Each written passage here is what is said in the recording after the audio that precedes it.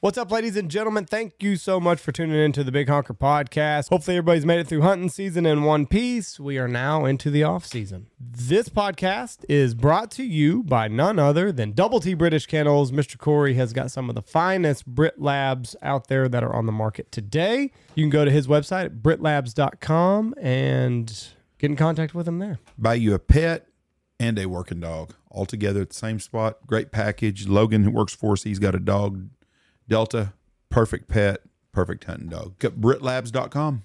That's all you got to do.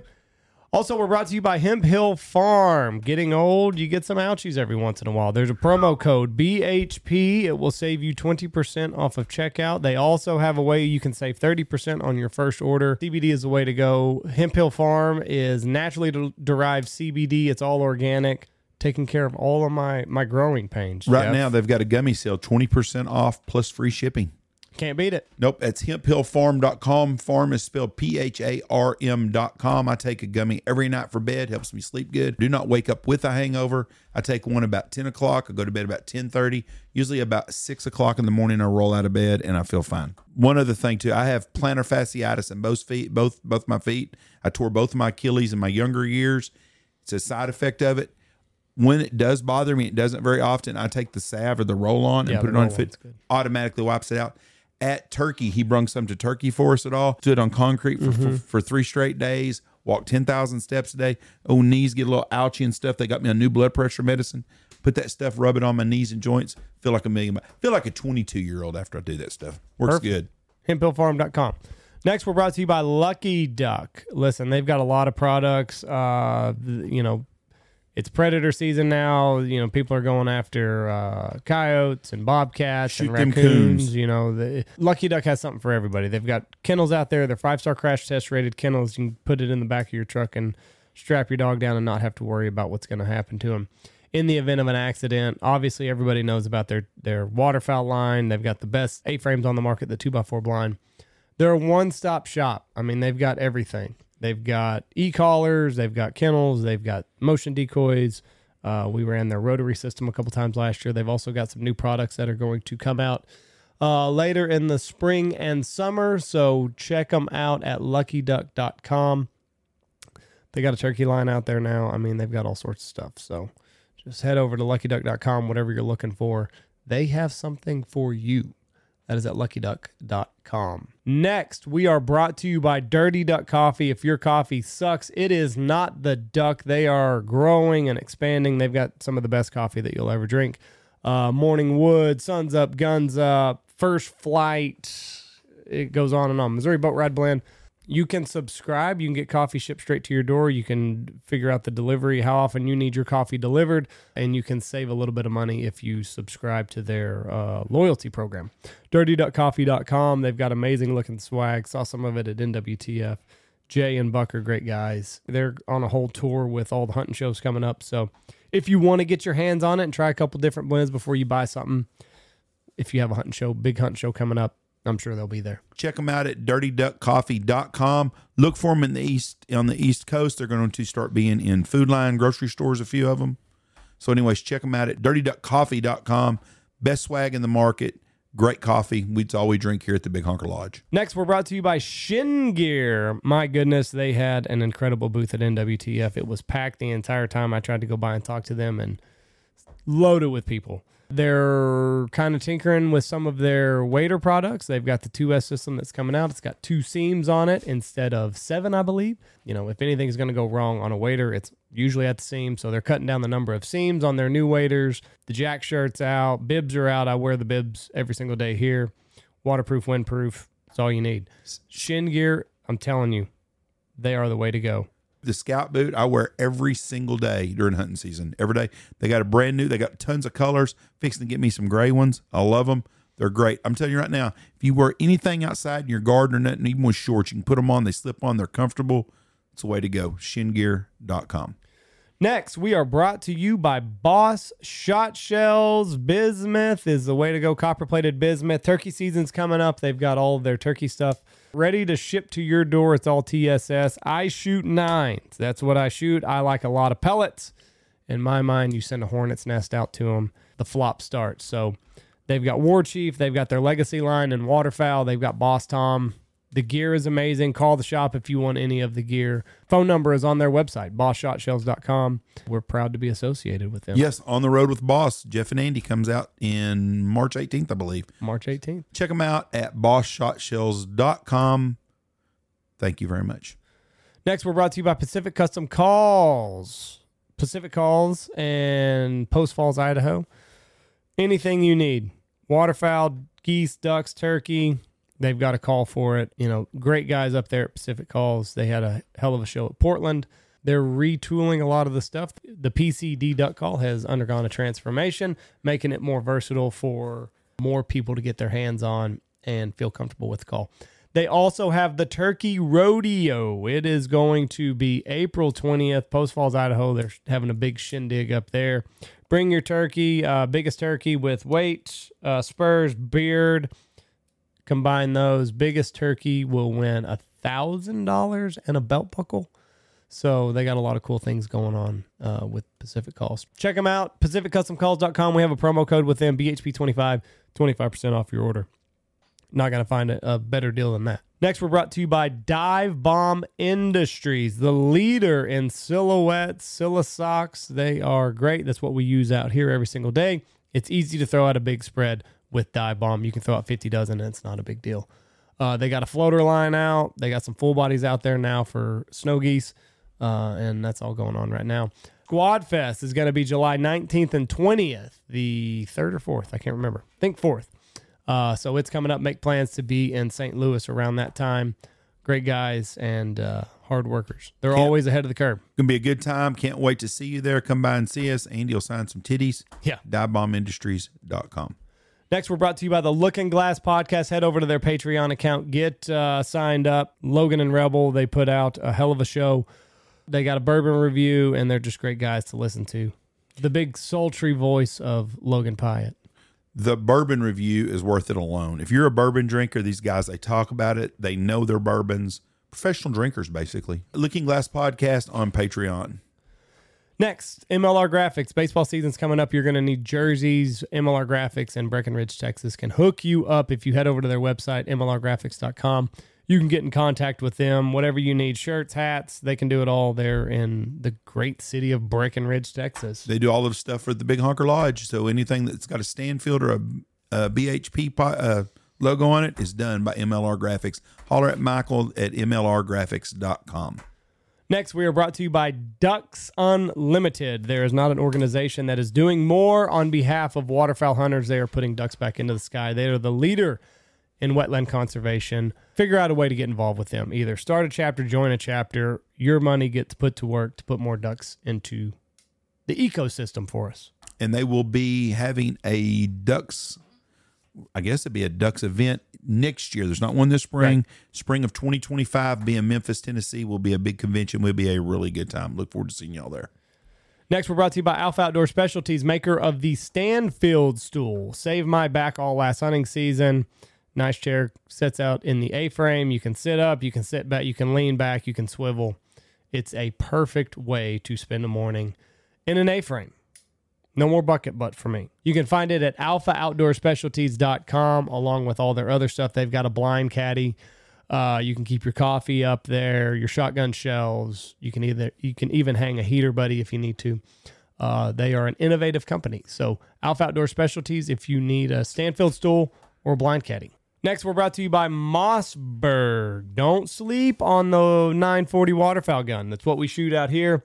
Oh, everything's oversized. Listen, it's cold out there. Your fingers get cold. You need big things. The charging handle is bigger. The safety's easy to get to.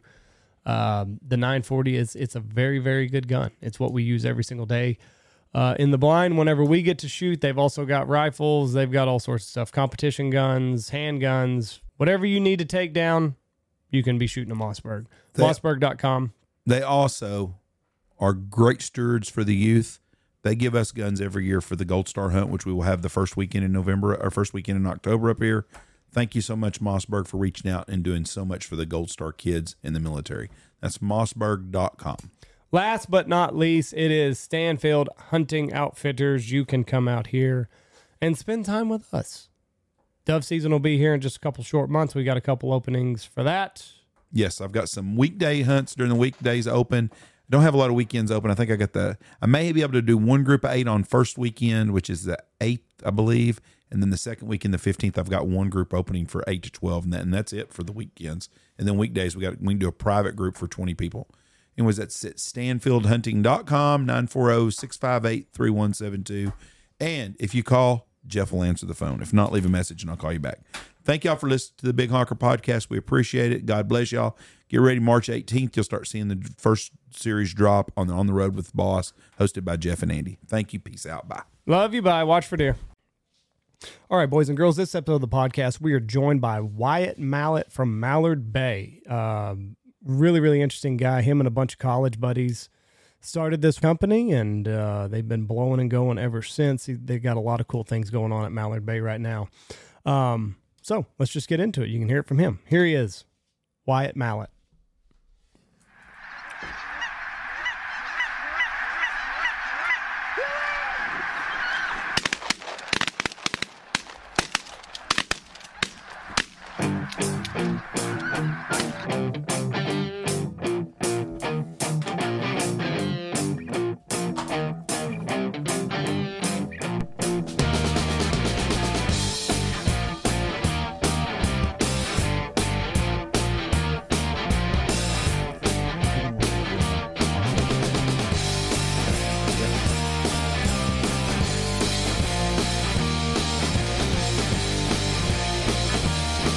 Here we go.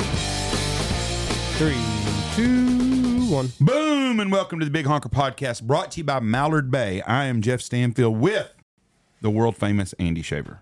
I'm here.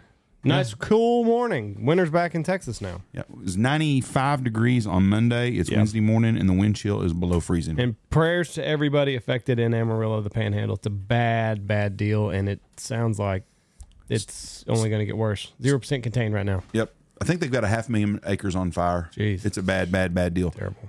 With us today from Baton Rouge, Louisiana, and Mallard Bay, our newest sponsor for the Big Honker Podcast, our friend, Mr. Wyatt Mallett. How are you doing? Yes, sir. Doing great. How are you? Used to be Ryan's cousin until he passed away, right? Until he passed away. Not anymore. I don't claim him anymore. Yeah. We got a guy that works for us that claims Joe Burrow all the time, but I'm starting to think that's a little fugazi. A little closer to Joe than I am Ryan, I'll tell you that. You know Joe. I do. I know Joe worked for the football team in college. I was a student videographer for 4 years during championship year, all that. So got to know Joe pretty well and many other guys on the team. And it was a fun time. So how did you get that job? Yeah, so I was on my senior trip. Me and my family decided to go on a cruise. Ended up meeting the guy, film coordinator from Georgia Tech, Mr. Todd McCarthy.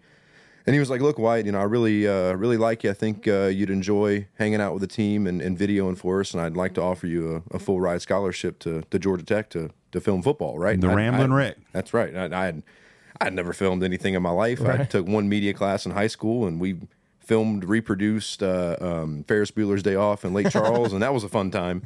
But other than that, I had no camera work, and so I said, "Look, Mr. Todd, I really appreciate the opportunity." I had a small scholarship to a small D3 school in Oklahoma for wrestling. And so I was like, you know what, man, I passed up that to go to LSU as my dream school. And he was like, well, look, no worries at all. I completely understand. But he was like, I know the guy at LSU. So I went and had an interview with him and got hired at the end of the interview. And that's what I did throughout college. And it was a great time. A lot of fun stuff inside the football, kind of curtain, I guess, of LSU, and learned a lot. And okay, my question about this whole thing I've taken away, other than it's really cool deal what you did, who was the hot chick in Ferris Bueller in school? Did y'all reincarnate her? Did y'all do the hot tub scene? We did not do the hot tub scene. No, we did not do the hot tub scene. It was actually, we switched it to a pool. So we kind of we took every little scene and kind of threw our little Lake Charles flair on it. Instead of a Ferrari, we had a tandem bicycle. I was Ferris's dad in the movie, so I did the little, the Ferris, twist and so shout dance. I know, right? I know. Instead of the hockey, what was the hockey jersey he was wearing? Was it the Detroit Red Wings? That's right, the Red Wings. We had an old semi-pro Lake Charles team, the Lake Charles Ice Pirates. So we had an old Ice Pirates jersey that our guy wore. Have you ever seen Ferris Bueller's Day Off? Seen parts of it. It was a good show back in the day. There was a hot brunette in there with him, though. Sloan, right? Sloan, yeah, that was her name. Yep, Sloan. And they had to sneak him out of school, played like he was Sloan's dad to get her away from school. Yeah. That's right. Did y'all put the car backwards and turn it on and let it run through the building? No. Or the bicycle, I guess. I think we like threw the bike in the movie. It was an hour and 9 minutes. I mean, we scripted, acted, filmed it, edited, and all that kind of stuff. Was that a Ferrari or was that an old Corvette they had? That was a Ferrari. It was a Ferrari. That was a very cool show for that time. That was the age I grew up in, so it was top deal. But I was never a Matthew Broderick fan. I hear you. And he's in it, right? Yeah, I think so. Yeah, was he Ferris? Yeah. Yeah, that's what I was thinking. Yeah. And then I'm trying to think who's he married to? Is he married to Sarah Jessica Parker, the chick from Sex and the City? Believe so. Yeah. I'll tell you the one that's done something. I know we've gotten way off topic, which is the way we do all the time. It's John Cryer that's on 2.5 Men. Yes. You ever see Pretty in Pink? He plays Ducky on that show. Why does that sound so familiar? But he's made a lot of money off of 2.5 Men. I watched a show the other day called Bookies. Have you seen that yet? That's on. It's on either Amazon Prime or it's on one of the streaming deals, and it's about a guy that's a bookmaker in Los Angeles, and Charlie Sheen owes him a bunch of money, so they have to go to a rehab deal. And Charlie Sheen plays Charlie Sheen, and he's at a rehab, and he's got a game going at the rehab place. And Angus, the kid from 2.5 Men's, playing poker with him. Oh, That's really? funny. He's a fat loaf now. He is? Oh, he fits the word Angus. Oh, well, yeah. That's funny. Anyway, so you went to LSU. Yes, sir. And you got to hang out with all the athletes. I did. Who's the coolest of all the athletes that you? A guy that you would have a man crush on that was really that kind of cool dude. That you think that was a cool I dude? didn't really a man crush. I don't know. I don't know. I mean, everybody had a crush on Joe Burrow, but Joe Burrow never went out or anything like that. So it was kind of funny. Everybody was trying to figure out where he lived and that kind of thing. But I would probably say my best friend on the team was Torrey Carter. He was number 44 fullback for LSU. Valdosta, Georgia, came out of high school, played both sides and came to LSU and played fullback. And it's always like I used to love, he used to wear this hat called Run the Damn Ball, right? You know, it's like I just love the aspect of fullback. I played a little bit of fullback growing up, and just that hard nose, run it up the middle kind of football they play that sadly is not really a thing anymore in football. He just was all aspects of that in playing, just hard nose, knocking people out, kickoff team. Hey, I'm, pointing at them. It's you, Yeah. And I just love violent physical football. That the fullback has an unsexy job. Do the Chiefs even have a fullback? Probably because the 49ers have what's his name? Juszczyk, and everybody loves him. Yeah. The Cowboys had Daryl Johnson. I mean, there's fullbacks have been, but I think the Titans still run a fullback. Very few teams run a fullback. He got picked up by the Titans. Yeah, they still run a fullback. They run the ball a lot. He got picked up by the Titans, and I want to say he played there for a year or two, and just recently got cut. I saw him at Turkey Show. His girlfriend's dad, I believe, is the president of NWTF, or he's one of the higher up guys. Well, I'm going to tell you right now, if you pick an NFL player to fight, fullback is not the guy to pick. Not at all. No, pick somebody else. I would say fullbacks and probably safeties or cornerbacks are the guys I wouldn't want to fight. Well, I mean, if you put a fullback in, his job is just wrecking. Oh, yeah. Just go hit that guy. Make shit happen. Be a bowling ball. I think Baltimore runs a fullback every play too, which they run the ball a lot. You have to. It's kind of it'll have a comeback again where we'll start seeing fullbacks again. I think so. And they're just built like a fucking brick shit house. Oh, yeah. All of them. Absolutely. I mean, 6 foot, 250. I mean, just wide shoulders and just go be violent. Oh, dude, it was funny too because Torrey he'd eye black it up all the way down, and he's got an arm sleeve. He's got Indian heritage, so he's got a Native American tattoo of like a raven crow on top of a guy, and he's got the eye black coming down. And I remember one night we were out drinking, and we get back to his house, and he got all serious with me, man. And he's like, do people think I'm like scary? Like, do people not like me because I look like this? And I'm like, no, dude, like that's just you on the football field, kind of thing. And that was just the funny moment, man. That was good. Joe probably couldn't go out though, could he? No. So Coach O called it Tiger Country, and it's Tiger Land. It's our kind of collection of bars. You guys will be there with me at Fred's, July 26th, that Friday of Delta Waterfowl. We're throwing an event there. But anyway, we've got the house, JL's, Mike's, used to be Reggie's. Reggie's isn't a thing anymore, and then Fred's. And, Coach O would be, you better not go to Tiger Country. He'd get on everybody, and he'd say, stay off that Twitter machine and don't go to Tiger Country. Stay off of the Twitter machine. The Twitter machine. So I went out with Joe one time, And man, we got torn up at the house. Really? And that was the only time I ever went out with him, or at least knew about him going out. He come from a pretty poor family, didn't he? I'm not 100% sure. I've heard that before. I don't really know. I don't know him that well. Well, when they did the NFL draft, that was the COVID year, and they did the draft, and he was at his house, and it was nothing, like a lot of kids would rent a big, nice suite and stuff. He was in a regular home. Right. I'm not saying he was like poor, but he just did not look like he come from an like just a regular working family. Right. It looked like. Right. And I think that goes to just to speak about his humbleness, man. He was always that kind of, it's just football. You know, he just real low key guy. In fact, every party I was at with him there, he'd have one beer in his hand all night and he'd be on his phone. And he'd have that beer in his hand just so people wouldn't bring him another drink. Really? What do you think? You think if they almost canceled football season that year? They did. It was if it wouldn't have been for the athletic directors at those schools and those presidents of those universities telling people, hey, this is the thing with sports. If we don't play football that year, them schools are going to they're going to have to file bankruptcy. I know Texas Tech, their president and their AD was really adamant about this. Like, listen, if you cancel our football season this year, they lose their TV money. He goes, we're done. We're going to get everything at our campus. Every athletic program is going to have to be on bankrupt. We're finished. And we're not going to be the only one. It's going to be every. I think the University of Texas, Ohio State, and probably A&M might have been 4 schools that could have survived 1 year without playing football. Yeah, it was close. We had a lot of very serious team meetings About that, and it was just like, because Coach O was really good about bringing everybody in. I mean, it was the video team, the trainers, the equipment staff. Everybody was one team, one heartbeat was his thing. And he was like, guys, like, don't listen to the Twitter machine. Don't listen to the everybody talking about what's going on. Everything that's going to go on is going to go on in here. And what stays, happens in here stays in here kind of thing. And, for a while, I mean, we didn't think we were going to have a season. Right. We were kind of doing, like summer camp stuff, summer workouts and stuff like that. And we're just like, dude, we don't know if we're going to be working this year.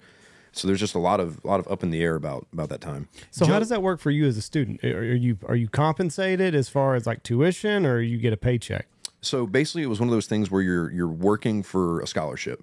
So the first year, usually how it is you work for a couple years. We could only log in, I think it was 20 hours a week at minimum wage, but we'd work like 50 or 60. I mean, anytime the athletes were there doing something, we were videoing, and it just kind of happened where I got my full ride sophomore year. So we had a lot of guys graduate. It was a heavy staff. When I joined up, I actually didn't film home games my freshman year. So I had my freshman year. I enjoyed watching games in the student section. Usually you film every home game, or at least you're working every home game. Right. And I just kind of, luck of the draw, had a few things happen amongst video staff, and I got lucky. And me and another guy I entered with at the same time, we got our scholarships the same year, and we just went on through that. And it's a full ride. Full ride. Do you think... I've read a deal about this one. That's pretty interesting. If they would have canceled football season that year, we'd have never known who Joe Burrow was. Yeah, because did he have 2 years left at LSU? He had 2 years. And everything was the perfect, because there were seniors on that team that were going to go to pro. They weren't going to stay around. Right. Justin Jefferson was one of them, right? I'm not sure if he was going to declare. Or I know he was a senior at the time. Yeah, he was. Yeah, so he would have been done. So that would have hurt Joe Burrow. But everything fell into place for Joe Burrow, or we'd have never known, because Joe Burrow was an unknown commodity. Outside of probably college coaches knew what they had. Right. But nobody else knew Joe Burrow. Had you ever heard of him before it started? No, I mean, he was overshadowed at Ohio State. No one knew who he was. And Ohio State does not produce NFL quarterbacks. We're seeing that now. Justin Fields is going to get traded, and someone's going to give a first-round pick for him, and they're going to be awful disappointed in 2 or 3 years. Yeah. Even his cousin. I never heard Blake ever mention Joe Burrow until Joe Burrow was famous. That was his cousin. Have you seen this clip of Coach O? It's the best clip that's out there. Which door you want me to walk out of? What? Why is it not? There it goes. Well, play, damn it. Some coaches got 50 years. Some coaches got 12. Mine was 6. Good. I got to tell you, we had a meeting. Say, Coach, things are not going well. Say, Coach, you got $17.1 million on your contract. We're going to give it to you. I said, what time you want me to leave and what door you want me out of? That's right. Was he like that all the time? Every second of every day. So he is the real deal. So what you hear is what you see. What you They hear is put what you sad see. music to it, but like it's a funny clip. He's like, Shoot, I'll be sad all day for $17 million. Yeah, what time you want me to leave and what door you want me out of? That's Yeah, right. you want to write me a check for just $3 million right now? I'll walk out that fucking door. I'll probably cry out of here. Yeah. $17 million to walk away. Yep. And He was helping Baylor last year. Somebody I saw him on at practice. I don't remember where he was. He's living life though. Now he's banging some hot chick. He's got a hot girlfriend. He does have a young girlfriend. Yeah. I guess they're married now. Did you know who she was? I didn't. Never met her. It was one of those things where you don't talk about it. You know, it was very locked up. Now I'm going to talk about something else controversial at LSU. Okay. Nick Saban had a girlfriend when he was there. I heard that's why they ran him off the first time. Is that a rumor mill? I haven't heard that. I didn't hear that. That's what I'd heard. I don't know how true it is or not. But that was one of the reasons he left was he was sleeping with the athletic director's wife or somebody else. And I don't know that's true. I don't know Nick Saban at all. Here goes Jeff starting the rumor mill. He is a great coach, but there is a story about Nick Saban in a private airport and somebody's wife. Yeah. That's all I know. But I don't know. I know that you can't tell me at LSU they were proud to see Nick Saban leave. No, they weren't. And I don't know if it was a political thing. I don't really know. You know, you hear rumors and stuff like that. Well, he left on his own accord. They didn't fire him. No. But I think they kind of I don't know if they were kind of like, hey, come on, you know, they're kind of but yeah, you know, and I think Saban, just talking about Saban, I mean, look, as an LSU fan, I think he's literally the devil. But all in all, he's the best college football coach of all time, in my opinion. And you know, I don't think NIL has any correlation with him leaving Alabama, but I think that NIL is a reason why he wasn't wanting to stay any longer. Right. Because, you know, I mean, growing up, you know, it's like, hey, you go to school, you earn your way to a scholarship. And that was kind of what you're paid to do, is you're paid to play football by getting your school and education paid for. And look, don't get me wrong, guys. I mean, those guys got paid. Like, they got a stipend every month for rent and stuff like that. And it was more than just for rent, right? But when you take NIL and you give a player, a college kid, you know, $1 million or I mean, I don't even know what Livy Dunn's made now, millions. But when you give them that freedom, it's like, you know, I mean, NFL guys look at their coach almost like in a respect way. You don't have leverage. You don't have any leverage. Yeah, you can't tell a kid to do something. He's like, dude, I got $1 million, you know, screw off, you know. Someone that hunted with us one time coached pro football for a while, and I can't remember which coach it was, but he wasn't a head coach. He was an assistant coach somewhere. And he was telling me about the contracts. He said, you get a guy that's a 5th or 6th round of free agent, he said, that kid's going to bust his ass to try to get that contract. He didn't get the big guys. But he said, them first-round guys, they're paid. He says, it takes a different animal that's a first-round player to really keep working hard because they want that second big contract. And then they want that crucial last third big contract. That's right. Because after 3 big contracts, unless you're Kirk Cousins, you don't get a third big contract. No. And he said, that's the difference. He goes, there's a lot of guys more talented that never get their second big deal because they don't give a shit no more. Here's a kid that grew up poor, didn't have nothing, and he gets $10 million signing bonus. Back when Jamarcus Russell was with the Raiders, I think he got $40 million signing bonus. What incentive is that if you really don't like football? We talked. Yeah. Our friend Chandler Phillips plays golf. He don't really like golf's not his favorite thing in his life. It's a job. Hunting is. Yeah. And so if you got a guy playing football, well, the other Trey Waynes, football wasn't that important to him either. They get their money and they get their money and they figure out because everybody's different. Like some people. Tom Brady's just a freak. Oh, yeah. I mean, to do it at a high level and like up his level of game every year and you know you're set, like I don't know, but some people just they see those dollar signs, the zeros in the bank account, and they're like, I'm good. Yeah, especially when it's guaranteed. You know, it's like then they can't take it away. Right. You know, you've already got paid. Yep. Speaking of Tom Brady, have you seen his 40-yard dash from the combine? NFL terrible. combine? Dude, I've seen it so many times. Terrible. It's so funny, man. Have you seen Mahomes' picture with his wife in Mexico? You were telling me about that. You got a better looking body. I'm telling you right now, Andy, with your shirt off and stuff, if you were about 6'3", people would be like, I wonder if he plays pro ball. He's a good looking athletic kid. Mahomes looks like the guy working down at fucking Midas Brakes. Well, they had a picture of him after the Baltimore game, maybe. Put up there. And he's like, come on, guys, I've got children. So Livy Dunn, back to her, $3.3 million. Okay. That's her NIL deal. Yeah. I wonder what Reese, what's a chick that plays basketball, Reese? Oh, Angel Reese. Yeah. I bet she makes that much or more. She got a lot of fucking attitude, though. Yeah. I mean, you know, it kind of just comes with the territory. You know, she's got a lot of it. Yeah, she does. And I'm sure Caitlin Clark does, too. Oh, I mean, she had to learn from somewhere. But they've got a lot of attitude. Okay, speaking of Tom Brady, now you're Tom Brady. You're on top of the world, right? Greatest NFL quarterback of all time. Wife was cheating on him. Yeah. Isn't that crazy? Time. Yeah, there's look at that. Put the one on the boat with his wife. He just had one taken yesterday with him. Really? They were. She's in a bikini. She looks pretty good looking too. She's on the cover of Sports Illustrated. Well, she's on this boat, and I think they're in Cabo or somewhere. Just Patrick Mahomes, Brittany Mahomes vacation pics because it'll come up. Mexico or just vacation? I think it's just vacation pics. Poor guy. Was Taylor and Travis with him too? Didn't show them. I think they're in Japan putting on a Satan tour or some shit. I don't know what's going on with them. Jeff, I don't know which one you're. The one there's with a him. bunch. The one with him is shirt off. Well, with there's the, a bunch. I mean, he's a young guy and he goes and travels. the third one maybe. This one? Yeah, maybe that's it. Oh, he's got it kind of covered up there. There's one of him on the side, and he's got the legit. I mean, he looks like the name of that article.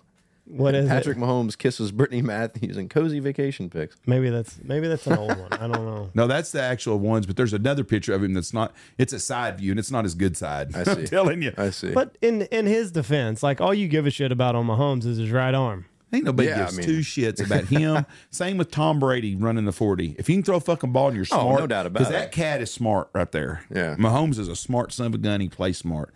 And the same with Mahomes. Anyways, yeah, Tom Brady's wife had been cheating on him with the Here See, you that's are, the wild. greatest football player ever. And everybody's like, oh man, he's got the greatest thing on. And his wife's banging a jiu-jitsu guy That's just ridiculous. the whole Just- time. That just goes to tell you. You get those wrestlers. Hey man, Get what can I those say? wrestlers. You know? What's Tom Brady gonna do?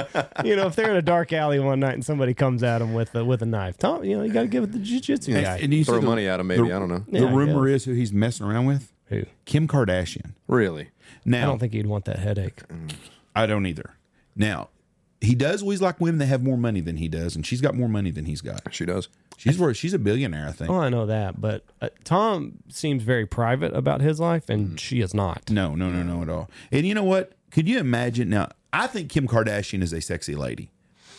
The pictures of her but she's always make-upped up and stuff. But she's a pretty woman. But she's a whore.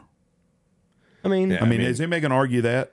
I mean, the definition Of what? of a whore is For what? sex for money. Well, how do you think she got her start? That's what I'm saying. Ray J. She was that Ray video, J. Joan yeah. Rivers talked about it. Yeah. What's bad is her mom pimped her out, basically. Yeah, her mom's nothing but a damn pimp. All her daughters.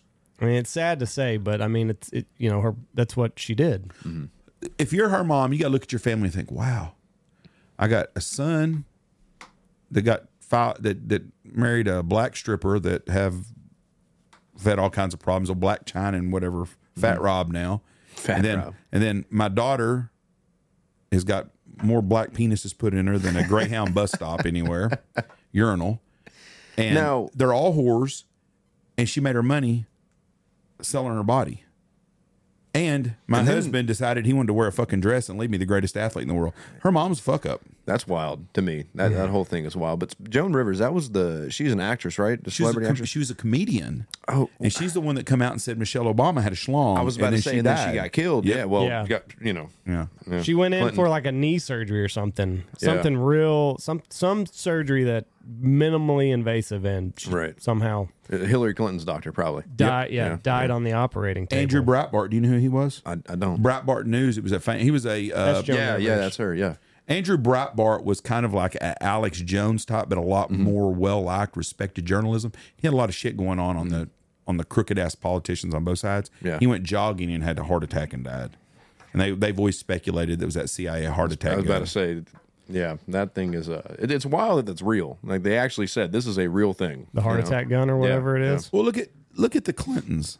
How many people have died? They're close to. You're 25 years old, right? Yes, sir. You hung out with a bunch of celebrities at LSU. I have. You've known a lot of people. How many people do you know that have committed suicide that are around you that personally you know? One. Okay, one. They've got like 300 close associates.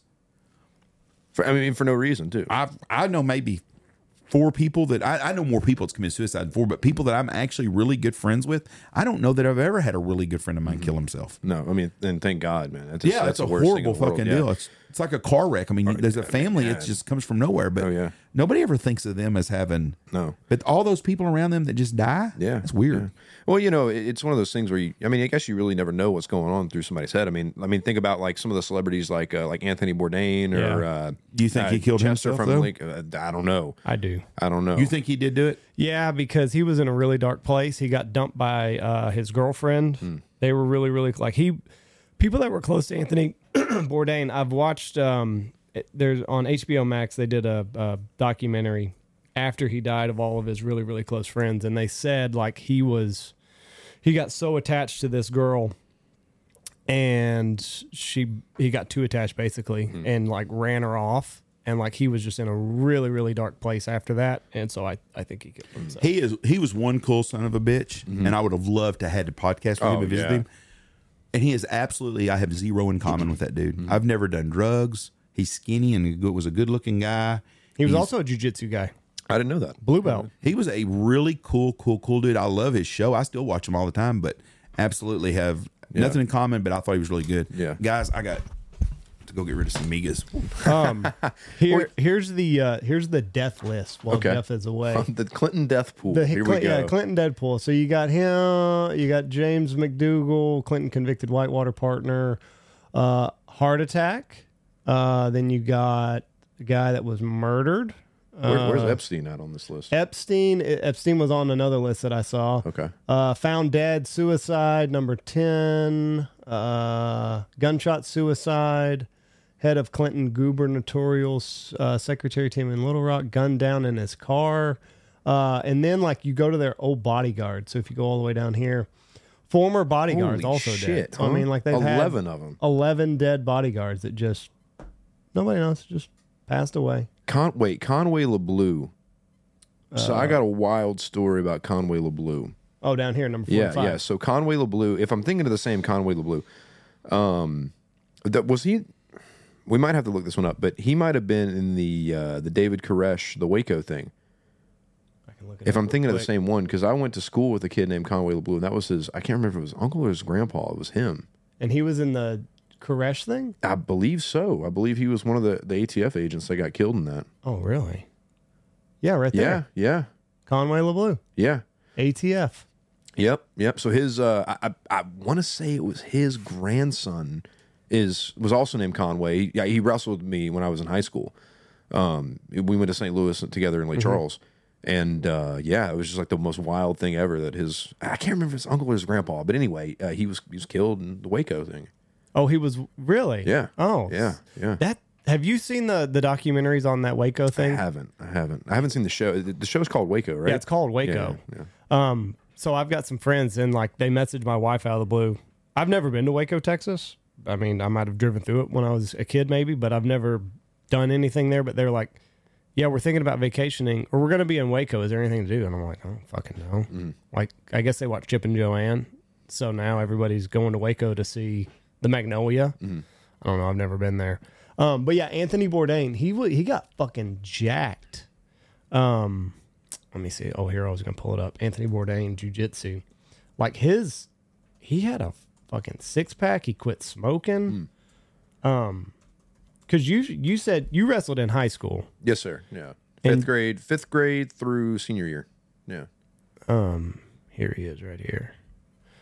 But yeah, he was a blue belt. Oh wow, yeah. And I mean, like competing in older divisions, and I mean, you can see right here. Oh yeah, look, he's ripped. He's fucking. Damn. I mean, he got jacked. But that was his. I think that was his final girlfriend. Oh wow, yeah. She was an actress and just fucked with his head. But Yeah. quit smoking. I mean, I don't know if he quit drinking, but Yeah. I mean, jiu-jitsu changed his life. Have you ever thought about doing jiu-jitsu with your wrestling background? I have thought about it. One of our guys, Bennett. Bennett's from Lafayette. One of the first guys on team at Mallard Bay. He's a big jiu-jitsu guy. Him and I mean, we talk UFC and stuff all the time. And he does jiu-jitsu in Houston. But now that Expo season's over and I have some more time to do it, I've been going to UFC gym in the Heights. Right. What's that? What do they do there? So they do. They have a kickboxing class. They have a jiu-jitsu class. They have an MMA class, but they call it like I think it was like combat conditioning or something. Right. It's kind of weird the politics with UFC and their gyms because they almost like don't want to put it out there that it's like this is like a fighting gym, right? But it's an MMA class, but they can't call it that. But they have a full weight area. They have punching bags. They have a turfed area for sleds. They have an Olympic rack, stuff like that. So Logan, Joel, and I, we all go down there and work out every day. I think you'd love it. I think so you'd love too. jiu-jitsu. I think so too. And that and Heritage Muay Thai is like 5 minutes from my house, and they've produced a couple of UFC athletes. So definitely, now that Expo season's calmed down, I'll be getting into that soon. See, because I'm old, I'm 36, so I like jiu-jitsu. And I mean, like, so my brother, he's gonna get his purple belt soon. Which, I mean, if you look at, I saw something the other day, and it was talking about the percentages of people worldwide that like even just doing jujitsu, like you're in the top 10% of people, and it might even be less than that. But like as you progress in belts, like I think the percentage of people walking the earth that have a black belt, it's like less than 0.1%. Like it's a very, very minute class of people. And like even when you go down to like brown belt, purple belt, it's a very, very small percentage of people that do it. And I mean, with your wrestling background, I mean, you would excel quickly. Oh, I would love to try it. And, you know, I'm a student for everything, you know. So, you know, the last thing I want to do is walk in there with my background and think I can kick everybody's ass because I'll quickly get choked out. Yeah. But correct me if I'm wrong, but the way the belts work, so, you know, you have your coach, and I know the Gracie is big, and I forget the other family that's in it, but to be, like, you know, you start off as a white belt, and to be upgraded in belt, your coach has to believe that you can beat every other white belt in the world for you to get moved up, right? Right. I don't know how all that works, but like, yeah, it's basically at your coach's discretion whenever he thinks that you can move up. So they have stripes. You get so many stripes, and then you move up a belt class. But yeah, I mean, so basically, you know, it kind of depends on where you go to. Some you have to compete. You have to beat a purple belt in like a competition to move up. Others just it's based off of how you do in class.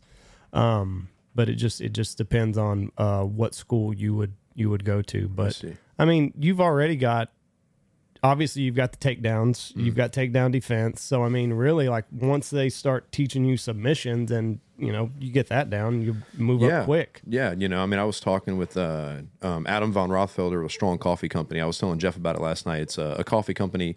They're not in the hunting space. They're more in the more I guess like healthy lifestyle. They're out of Austin.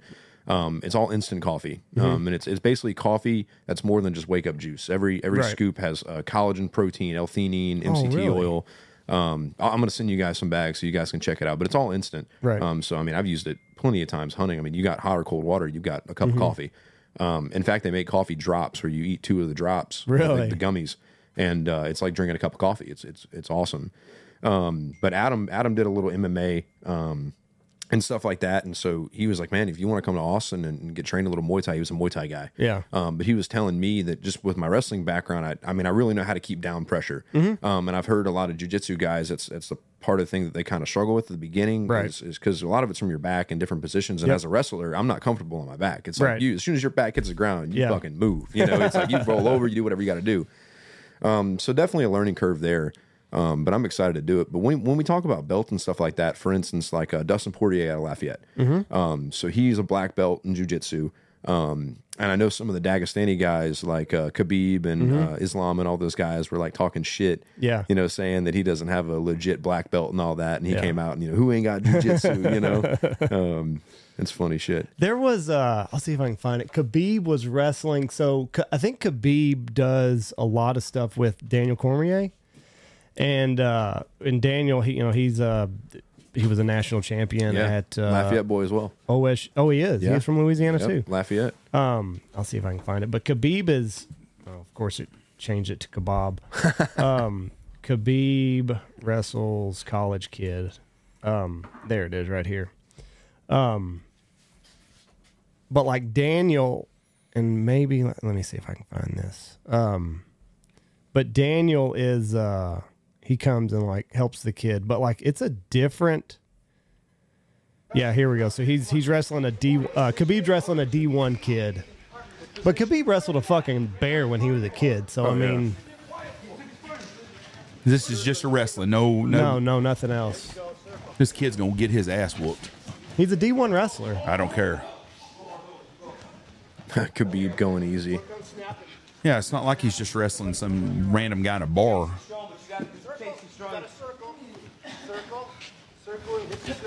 Oh, yeah, come on, go get him. Yeah, he's not ready for that shit, Chase. You got to get him that. That's the type of stuff you got to get him with. Dustin talking shit in the background. That's funny. There he goes. Hey, help me watch the space. Jamie, you scored? Here comes Daniel to help this D1 kid. Yeah, up with it, up with it, nice. Up with it, nice. Up with it. Oh, you got to keep that. Wrestle me. Khabib doesn't even look phased though. No. Oh, yes. They get through. I mean, I'm telling you, those Dagestani guys, I mean, it's just their conditioning is unmatched. Yeah, he never gets tired. No. And that kid will have something to talk about the rest of his life. That's Yeah, right. I got to dude, wrestle I'd Khabib. love to have the chance to wrestle with him. That's right. It's about to go terribly wrong for him right here. Oh, dude. Good, Dave. Take a single, Dave. Yeah, it's bad. Ooh. That's all she wrote right there. Yeah, it's a bear hug. Yep. Yeah, there's a lot of memes going around with Khabib. Because Khabib, he trains his guys, and he learned from his dad. After his dad passed is when he stopped fighting. Right. That's gotta fucking hurt. It doesn't feel good. I mean, he just basically head planted the kid. Yeah. But anyway. Now, how could he do? Who's the best wrestler? The kid from Iowa or Penn State? Currently, right now? Yeah. I'm not sure. I haven't kept up with it, honestly. Jordan Burroughs, maybe? Who's the jackass? He's a dog. Who's the He's kid? amazing. Who's the jackass kid? Is he the linebacker we had on from South Lake Carroll knew this kid, and he was a wrestling kid, come from a wrestling family, and Jackass. yeah, the kid liked him. He knew him. He wrestled and worked out with him some. Remember the kid that's going to Ohio State I know who you're not from talking South about. Lake, from Lovejoy. Yeah, Peyton Pierce. Okay, Peyton Pierce, his friend, he worked out with this kid that's a wrestling kid. And the kid went to Iowa somewhere, and he flipped off the crowd and shit. They just, how disrespectful he was. That is disrespectful. And you can look it up. It's that kid that he was talking about. His whole family is fighters and wrestlers. No, I think are you talking about there was a kid that his dad was an arm wrestling champion, but I don't know if he was a wrestler. No, this kid here. No, I know that kid. No, that's not that kid. He's a football player, right? The kid, He started a football game. the wrestling, the kid that did the I'm arm thinking wrestling. of the arm wrestling dad. Yeah, his His son plays quarterback somewhere, right? Yeah, he does play quarterback. I can't remember where it's at though. He started a game this year, I thought. Big time game. It wasn't the kid at Notre Dame, but anyways, that had nothing to do with That it. wasn't him though. No, this kid's a wrestler, like a wrestler, Division I wrestler, and he's got a bunch of NIL deals, and they work out and do all these workout videos and shit on YouTube, and he's famous, like DeFerranza or some shit. He's got some Fonzie or some crap. Anyways, he went to Not AJ Ferrari, is it? that might be who it is. He went to Oklahoma State, and then he had some allegations, and then he moved schools. Yes. Anyways, he's a real jackass. It looks like. Yeah, And I wouldn't no, say it to his face because he'd probably show me the bottom of my Heard feet. you. Well, he wrestles the same weight class I wrestled in high school. He's 195. But he is a real piece of work. It says like his dad's disrespectful and he's disrespectful, and he's at Penn State or Iowa now or somewhere. And they said that the coach needed to get on. I mean, Yeah, wrestling. From day one, you're taught discipline, you're taught sportsmanship. yeah, he don't have any of that. And yeah, that's upsetting to hear. But no, Khabib with the Dagestani guys. A big thing about Khabib, especially in training, is they don't really stop. Yeah. Like they don't like I said, there's a bunch of memes going around. But Khabib be like, "Why you tap? You go to sleep," And that's just those guys are just insane. How would he do just in a wrestling match with the what's Khabib weigh? 190 pounds. He wrestled he fought he was, Conor at 170. Yeah, he was a welterweight, I believe. Yeah. How would he do in the NCAA championships at his weight class? Would he roll through man. them pretty fast? I don't know. I think he would whip everybody's ass, to be honest. Just because his main thing was wrestling. He wasn't. Look, he was great all around, but his wrestling was almost unmatched. Could Conor McGregor win the NCAA championship at his weight? I don't think wrestling. No, Connor's a striker. Connor's a striker. Yeah. That's what. Well, Conor got beat Khabib is by an it. actual wrestler. yes. Then Yes. Conor got beat by Khabib. Yeah. Well, I was glad because I'm going to be Conor fan. Yeah. Khabib tied up his legs, and you can't do shit from the ground with striking. And that guy's a Pakistani Muslim, right? The Khabib guy. Is he Pakistani or is he Dagestani? Dagestan. He's Russian. One of the stands. I don't know. Yeah, He's Russian. he is Russian. They're a different breed of people. They got different blood runs through their veins. When you Yeah. grow up wrestling bears as a kid, I grew up. It is beating AJ Tony's ass. It is AJ Ferrari. Yeah. Did you see the stuff on him? He flipped the kid off. It was just disrespectful. Yeah. So he was at Oklahoma State, and Yeah. one of our guys, Yokobitis, he wrestled with us. He won state, I believe, all 4 years at 106, and then he went up to 112. He was almost like my little brother on the team, and he went to Oklahoma Weighs State. 106 pounds. Is he fucking malnourished? How can you be a man? How can you be a man and weigh 100? That's you got to be a jockey. Yeah, pretty much. He was he was adopted from Guatemala. How tall is he? 5'1", 5'2"? Oh man, something like that. 5. Yeah, I'm sorry. skinny kid. I see a 106-pound kid start talking shit and something, I'm gonna laugh. You're gonna He's got get one- But then that one hand is motherfucker's all it gonna hurt takes. me. That's what I mean. But you know what I'm saying? Right, you right, just right. don't. Okay, would you wrestle at? What weight? 195. So did you ever wrestle with this 106 pound kid? Oh yeah. Did you toss him around everywhere? Yeah, but I wrestled him because he was quick. Yeah, so like me at 195, I would wrestle our 106, 112 because he was one of the best on the team. I mean, he was winning state and left and right.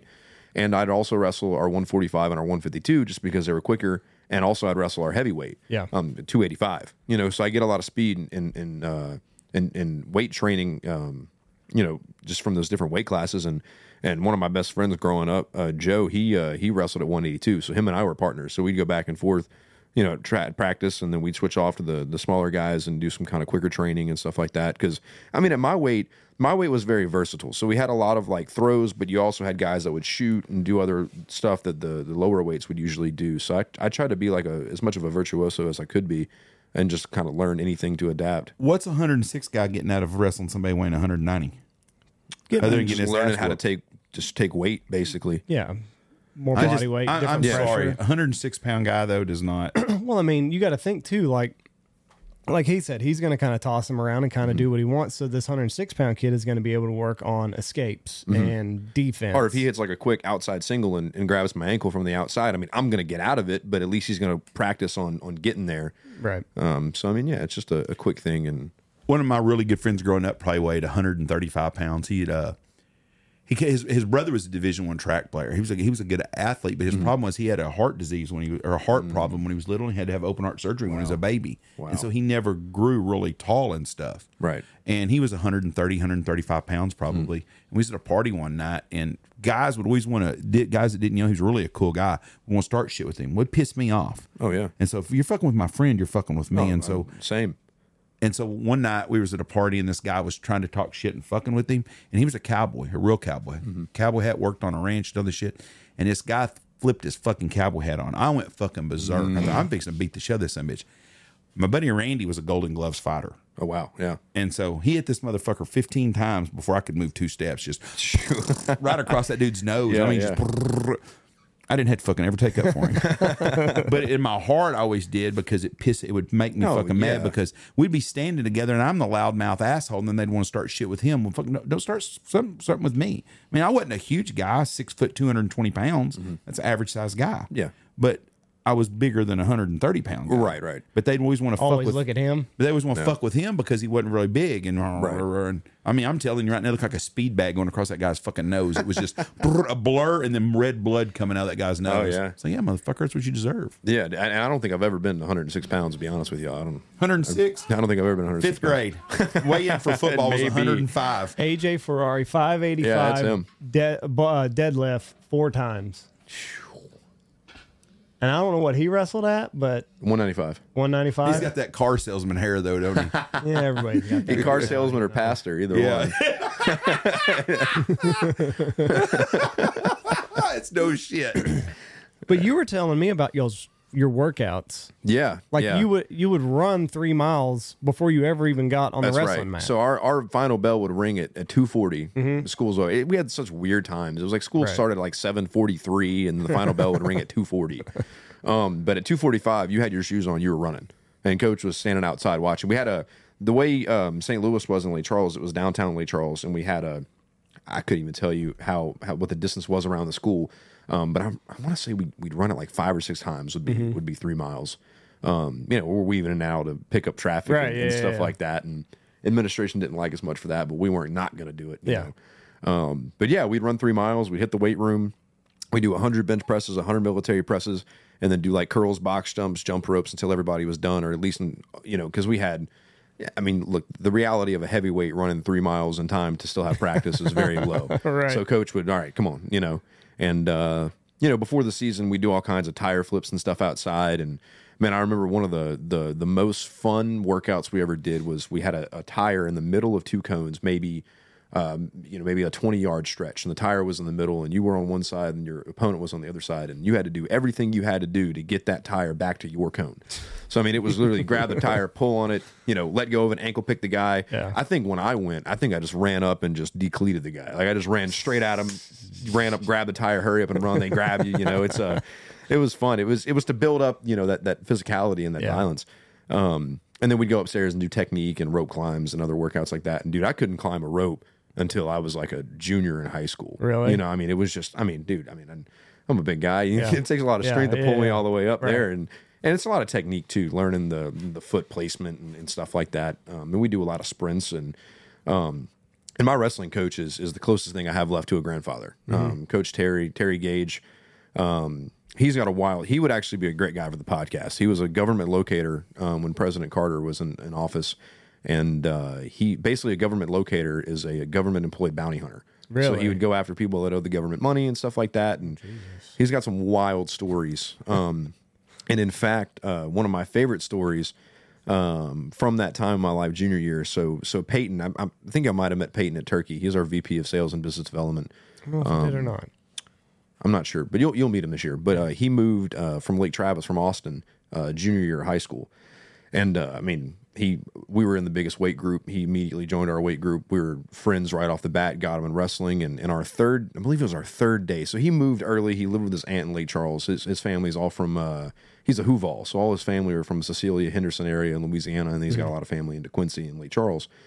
And it was the third day of being here. I had met his dad once. My parents had never met his parents, anything like that. And on the third day, I was like, "Hey, man, you want to go offshore fishing?" And he was like, "I mean, what? Yeah, like hell yeah, you know." And it was me, him, Coach Terry, his son Billy, and Billy's like my dad's age. Billy could be like my dad. And their grandson Will was on the wrestling team with us. And Will's kind of like a little brother that I never had too. And man, we went out there. He had a 32-foot Hydrocat, and we had some engine trouble. We were supposed to leave at 11. Ended up having to get a new battery, which was the first red flag. But long story short, we ended up getting out of there. We caught 2 red snapper. You know, it was a shitty fishing day, but you know, it's fellowship. That's what it's about, hunting, fishing. You know, and Peyton actually lost his lucky hat on the way out and was like, "Oh no!" And we're like, "Shut up," you know. Well, sure enough, we're coming back in about 5 o'clock, and you know, we're on the Big Joe beanbag chairs facing south into the Gulf, and everybody else is facing forward, driving the boat back in. And we have a very good rapport with Coach Terry, with Terry and Billy. We call them all by their first names, right? And we hear Billy go, you know, "Oh, Mayday, Mayday, Mayday," and we're like, you know, we're high school. We're like, "Shut the fuck up!" Yeah. Like, why are you fucking with us like that? You know? And he goes, "Sit down and shut up. This is fucking serious." And we're like, you know, like what? And we jump up, and I'm telling you, the biggest, blackest cloud you have ever seen from horizon to horizon. We're going straight into it. Oh shit! And we're like, yeah, oh shit is right. And we're grabbing life vests and we're putting flares on our shit. We'd never been in any of that before. And out of nowhere, just the swells were growing. I'd say it probably averaged anywhere from 12 to 15 foot swells. At one point, it was 20. How big a boat were you on? 32 foot. That's a pretty big boat, though. No, yeah, it was. But I mean, we were like, I mean, it was like up and down, up and down. So bad. So Coach was, and we thought he was having a damn heart attack because he was grabbing his chest, you know, and everything else. So we're communicating with Coast Guard. We ended up losing all of our lights, our GPS. We had our running light inside, and that was it. And we were going off a compass. We were just northwest heading into the waves. And man, I can remember me and Peyton. And like I said, me and Peyton we're friends for 3 days at this point. My parents are, you know, my parents, and then Billy's wife. We live in the same neighborhood, so we're pretty tight. And, you know, my mom's calling Miss Cassie, and she's like, "Hey, you know, like, have you heard from the boys?" And they're like, "No, it's okay," you know. And they're like, "Yeah, it's probably fine," you know. And as it got later, they're like, "Hey, have you heard from the boys?" And they're like, "No, something might be wrong." Well, a news report went out that 3 adults and it was like 4 kids. I mean, it was me, Peyton, Will, and another guy. I mean, we're all high schoolers, but it was like 2 adults and our 3 adults and 4 kids were you know, fighting the sea basically. And our assistant wrestling coach was a college wrestler that moved to Lake Charles for the Coast Guard. And so Coach brought him on as an assistant coach. And sure enough, my mom called Jack, and he's like, "Oh, shit, let me find out." And he was like, "Yeah, that's the boys out on that boat." Oh, shit. And, man, I can remember, you know, in those moments where it's like real stressful, high adrenaline, where time just takes forever. Yeah, you know, a minute takes an hour kind of thing. And, man, we were calling that Coast Guard helicopter, and they're like, "All right, we'll be there in 45 minutes. And we're like, "Okay." And we're just, I mean, we're holding on, just getting our ass whooped. And, you know, 5 minutes later, you know, "Where are y'all at?" "Oh, we'll be there in, you know, in 45 minutes. Like, you know, like, hurry the fuck up. Yeah. And the first helicopter had to come, and they got, had to go back out for gas. And then Coach is grabbing his chest, and, you know, they're like, "Oh, shoot a flare." Well, we didn't have time to pull the poles down from the top. So Peyton had to grab a pole kind of by the console and then grab my arm like a Spartan handshake, you know? And, I'm leaning out and I'm shooting the flares. We had 4 flares. And we ended up on the last flare. They were like, hey, like, go ahead and shoot another flare. We're coming. And dude, like I said, those moments in time where everything is just still and quiet and chaos. Yeah. And man, I pull that flare gun up and I'm about to shoot it, and I just hear Peyton go, "Hey," and I'm like, "What?" Like, what could you possibly want? And he goes, "You think I could shoot the last one?" And I'm like, "Yeah," And he ended up not having to shoot it, unfortunately, but. That helicopter came in, and man, there's a video online somewhere. I don't know if we can find it, but there's a video online somewhere of that Coast Guard, the rope operator on the helicopter had a GoPro on his helmet. Mm-hmm. And dude, when I tell you, like, that helicopter was at the ceiling. I mean, it was like right fucking there, And that rope comes down with a glow stick on the end of it. In the video, you can see me in the back of the boat, and Peyton's behind me, and we're pulling the rope in, and the rescue diver comes down wearing Chuck Taylor Converses, by the way. I thought was the funniest thing. But we pull the rescue diver in, and he slips, and we pick him up, and then the basket comes down. We put Coach in the basket, and they didn't even reel him up. I mean, he slapped a couple waves on the way out. They took him straight to Corpus Christi. Where did y'all come in at? Lake Charles. And they took him to Corpus Christi? Yeah. So we had actually... Where the fuck y'all at? Houston by then? Well, if you look on the map, the way we were drifting, we were just heading northwest, fighting the waves. And I mean, dude, we didn't get back in the marina till like 2 a.m. And we left at 1 in the afternoon. And I mean, we had drifted on the map. We were in line with Corpus, and we came back. I mean, it was absolutely wild. Like, it was... It's a long fucking ride. It was... You're telling me. It was long. You know what's crazy? And, like, we talked about this on a recent podcast. The Vikings, they navigated that shit. No modern technology. A moonstone. They just fucking set off in some of the roughest seas on the planet. The worst in the world. Oh, absolutely. North Seas and Cape Horn are probably the 2 worst seas in that. And I mean, obviously, I've never looked at the statistics, but it's like, how many of them died on the way? Like, how many of the boats capsized? But like, you never know. Some of them made it. Yeah, some of them made it, right? I mean, they'd sent out 50 boats or so, and 25 would make it, or whatever the statistic is on it. It's fucking crazy. tough people. Dude, absolutely. Even the trip from England to the United States and France and off the Normandy and stuff, where all those people, the settlers in the 1700s come across, it'd take 30 days. Mm-hmm. And you didn't know you was going to land on the United States. Yeah, what no gets idea. me is like the people that could get, like the Pilgrims at Plymouth, How did they not end up at Provincetown? They ended up somewhere around that Cape to get into to get into Boston, and then to not run aground. Fuck, there's guys today in modern boats get run aground all the damn time. Yeah, yeah. It is absolutely nuts. Crazy times. So people that have never been in the ocean also don't realize how lonely that is out there. Oh my god! I mean, it's the darkest of the dark. Yeah, you're just this grain of sand. Yeah, that's all you are on the beach, basically. That was kind of our thing with that fishing trip, right? It was like, at one point it was like, all right, guys, like I was never afraid of dying. Mm-hmm. Like, me and Peyton prayed together, and I mean, that trip made me and Peyton blood. I mean, we're so tight after that. And, you just don't want to suffer. Right. And it was like, guys, like, we're not going to die. Worst case, we float all night in the Gulf and hope we get fucking found. Because that's the thing, dude. I mean, ain't no guarantees. Hell no. I mean, it's huge. There's people go out all the time. All the time. There was a guy this year duck hunting somewhere off the Texas coast. I don't think they haven't found him yet. It's sad, man. But you got to feel so helpless. Oh yeah. I mean, I'm not scared of water. I'm not scared of drowning at all. I don't give a shit at all. Water does not bother me.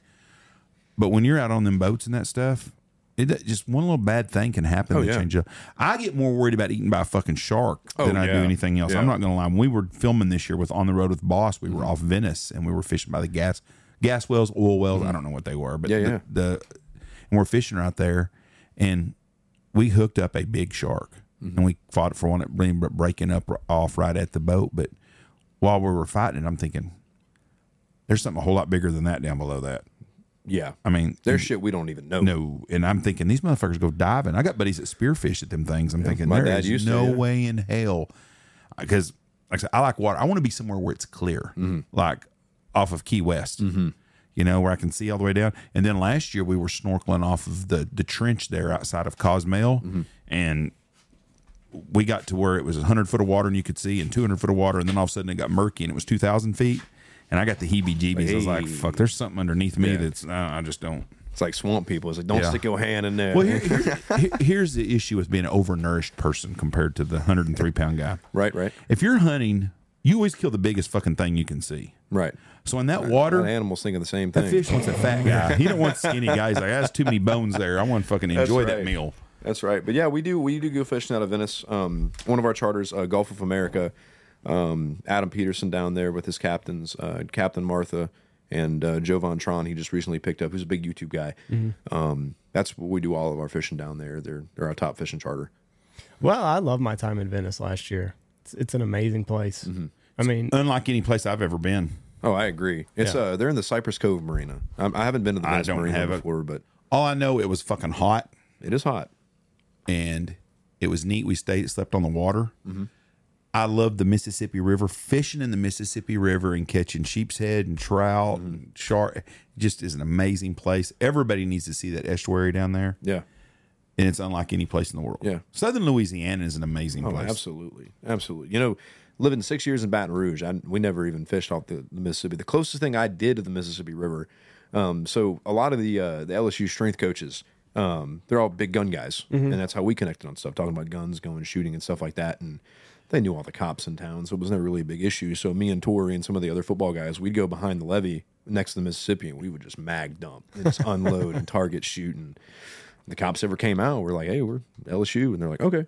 If you play football at LSU, you get a free pass. Oh, pretty much everything, yeah. Yeah, I mean, look, when I went to Tigerland, I didn't pay for drinks except for like a couple bucks. I'd tip my bartender, and we didn't have to pay for shit. I mean, it was a good time. did they get rid of that? They got rid of the "suck the tiger dick" chant, didn't they? They did, but our fans have found a way to pretty much say it to whatever the band's playing. So they got rid of the actual song "Neck" is what they Neck, coined yeah. it. The last time they played it when I was there was when Odell paid the fine. He went out there and told the band director, he's like, play the song. And he's like, no, I'll get in trouble, the fine, whatever. He goes, I'll pay the fucking fine. What is the fine? It was like 25 grand or something like that. It was Fuck it, nothing. that's a 10 cents per person. That's maybe there. I'm missing a zero. It might be 250. I don't know. But Wow. it was expensive. Why? Outside of LSU, I could understand why other people get upset. That's your home fucking deal. Yeah, I mean, it's one of those things where it's exciting, it's fun, it's a good chant, but I mean, when you think families and kids and stuff like that, They're at an LSU football game. No, you're right. Yeah. You You are take right. your kid to an oil wrestling match, you expect to see a titty pop out every once in a Well, while. you're right. You're right. I mean, and they probably see worse shit tailgating, to be honest with you. kids today hearing "suck that tiger dick." Yeah, they got TikTok and all that. They know it. I could see your boys chanting it. Jameson will be all about that shit. No, because whenever they do a good job of leaving out the curse words. Your boys do? Yeah. Yeah, but if they were Bleep it part out. of that crowd, they would love it. They would say penis, Right, suck that, and that would wear suck that would tiger wear me penis. that would wear me out. Yeah, I do not like the proper word. Vagina and penis does not. Yeah, it's kind of grody. And Jameson the other day, he hit me in my penis. I go, what? Hit your penis? That's your cock. There it is. Suck that tiger dick, bitch. How many do they fit in that stadium? Oh man, 100 and something thousand now, I believe. Really? Something like that. When they built the upper deck. So I would film. I was in the south end zone, right under the suites. So I mean, there's a few games my parents were in the suites, and I knew some friends in the suites that would like lean over and I'd high five them or like wave. I mean, I was literally if you look up a picture of Tiger Stadium, I can point it out where my video platform was. But I mean, we were taught to not be fans. I mean, we couldn't because we were next to like the CBS or the ESPN guy and the visitors. You're supposed to be professional. It was very professional. So I almost had to like relearn how to be an LSU Tiger fan. Right. Yeah. Because you can't probably participate in neck. Yeah, no. Now, I mean, look, don't get me wrong. We were going ape shit when we won the championship. Really? Yeah. Just all bets are off. Oh, yeah. There it is. Yep, that's Suck it. that tiger dick, There's bitch. a student athlete section right there. And then off to the right where they're showing now, that's the student section. That's a big stadium. Every time we go by it, me and Michelle got invited to a game a couple years ago. One of our clients is from down there, and they invited us. And Yeah. we were dove season. We were busy, but Yeah. I think that would be a great experience to go see. And I hate the Texas Aggies. I'm a Texas guy, and I'm not an Aggie fan. But Texas A&M has got great traditions. Oh, they do. As good They as do. traditions. I mean, they had boy dances up until like 10 years ago, but. Right. They have great traditions, Oh, and it's yeah. a great school. It is. It a is. very good Their school. band is incredible. They The have- marching that they do it's incredible. And it's one of the few conservative It is. colleges left in our country. Yeah. Yeah. But Well, I mean, hey, let me know what LSU game you guys want to go to. I'll give you all a full tour. So if you look, I want to go watch when the Horns come to LSU and win next year. Let's get tickets. I can get y'all. So where the purple end zone is right there, if you go up a little bit before the upper deck, like if you go straight back right there, that's where I was. It was a little concrete platform. Those are the suites inside of there. And then our other guys on the north end zone would film where it says LSU down at the bottom. You can actually up above. Right here? Yeah. So you could actually get in that. Really? Yeah, it's open. And so our guys would film in there and underneath it.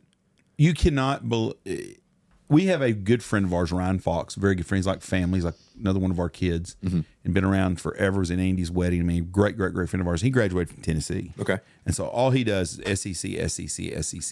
That's all I ever heard. And what kills me about the SEC is that if your fans don't win, if your team don't win, then it's the other SEC school. That's right. You know, got the whole it's the conference. SEC. That's They right. take the whole conference. So, but it is the best football conference in the United States. Now, my team is now playing a part of that, and I'm not excited about that because I think it's going to cost us a national championship down the road somewhere. I really do. 100%. But and I think all the new teams, as big as the SEC and the Big Ten are going, I think they're going to hurt their chances. Now, if you can come number one out of that conference, you're way off. And I think the SEC is so much more powerful than the Big Ten is. I think so too. Every year it's like they just keep throwing Michigan and Ohio State and USC and all these guys high up on the rankings. It's like, why? Right. And I mean, look, this year, they won, right? But usually it's not like that. If Auburn would not have given up the end of the game, they fucking got out coached at the end of the game, and Saban won the game. But if Alabama loses that game, then the whole playoff deal's completely different. I mean, it just some little things that happened, but I think if Alabama and Michigan played 5 times, I think Alabama would have won 3 of them. Yeah. I really do. They should have won that game anyways. Yeah, they should have. Washington just wally-lopped Texas, and then Texas come back and had a chance to win, and I was really surprised by that. Yeah. I think Alabama's done for a while. I don't think this new coach is going to be what's that. I think Alabama's going to go through the same thing that all these other schools are going to, USC. You can buy players all you want, but you've lost the leverage that Saban had because he was such a disciplinarian, and those kids wanted to play for Nick Saban. Yep. I don't think the new guy's going to have that. I don't think so either. To be honest, I don't think any coach will ever have that again. No, look at Clemson. Yeah. The NIL's killed Clemson. That's what I'm saying, man. The NIL, and I mean, he can't take away their Charger keys anymore. Their Hellcat keys. You know what I mean? Yeah, that's Georgia's been kind of holding on still. Ohio State, I hate Ohio State. I do too. And I've got tons of Ohio. Passion. We have tons of Ohio people that listen to this, and I talk about this all the time. There's not an easier fan to hate than Ohio State. I mean, they just make it so easy to hate them. But God almighty, outside of Alabama, they're the most consistent school when it comes to getting good athletes year in and year out. Yeah, they are good. No, Ohio just has that kind of stigma about them. In fact, I was in Hawaii. So when Mallard Bay first started, the year we launched, I went to Hawaii that summer. And I was calling outfitters. I was waking up at 5 a.m. every morning because it was a 5-hour difference. And I was calling outfitters over here just trying to sell the idea, basically, of what we were going to be and what we had so far. And we met a guy that actually was on the team that built the Pfizer vaccine. Yeah, we were sitting at the bar. It was during COVID, right? Yeah. I mean, we launched in 2021.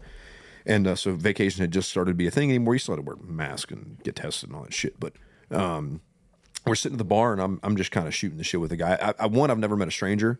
And 2, everybody always says if I can talk to a brick wall and it's going to fall before I stop. I mean, that's how I was born, man. And I'm just outgoing and extroverted.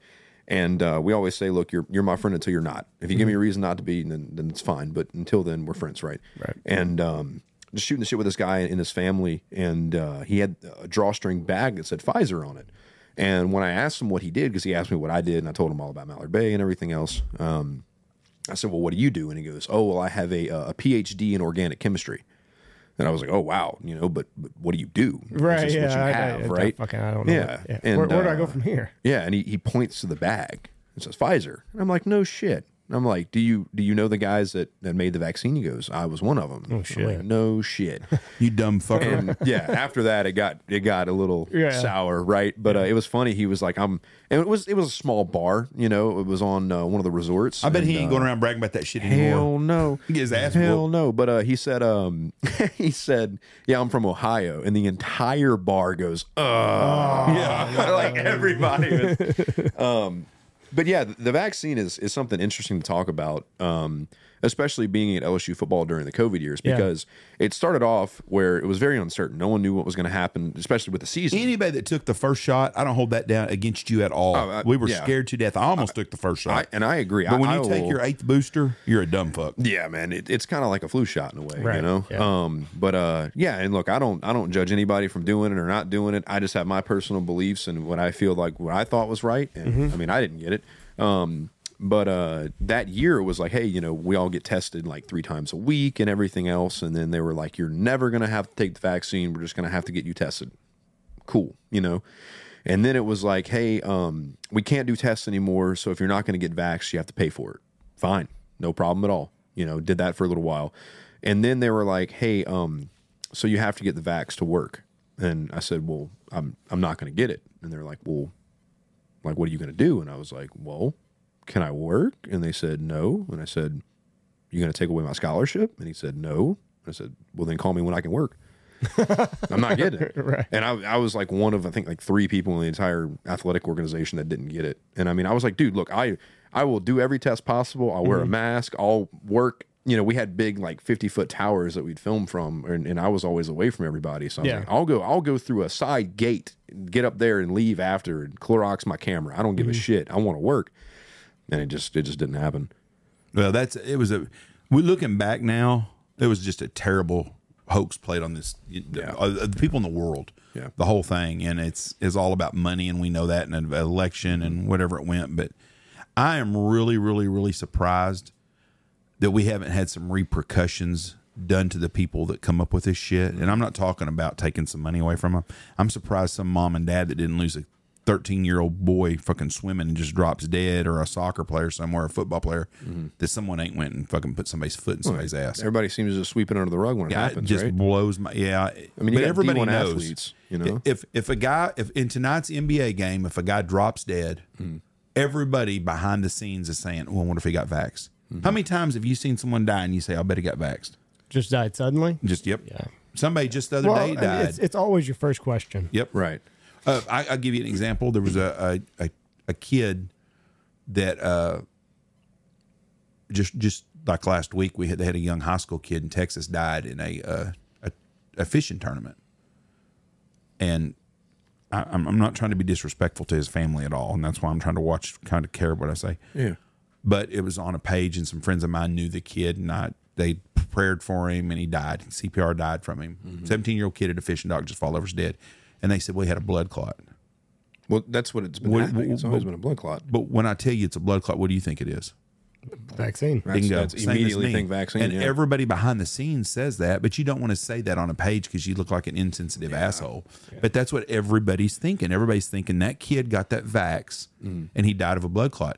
And then I had to bring that up with my brother, and my brother's a tinfoil hat wearer. But some of the things Tony's really on turning out as Tony looks smarter and smarter as the years go by sometimes. And he made me listen to Alex Jones the other day. And Alex Jones is one of those guys.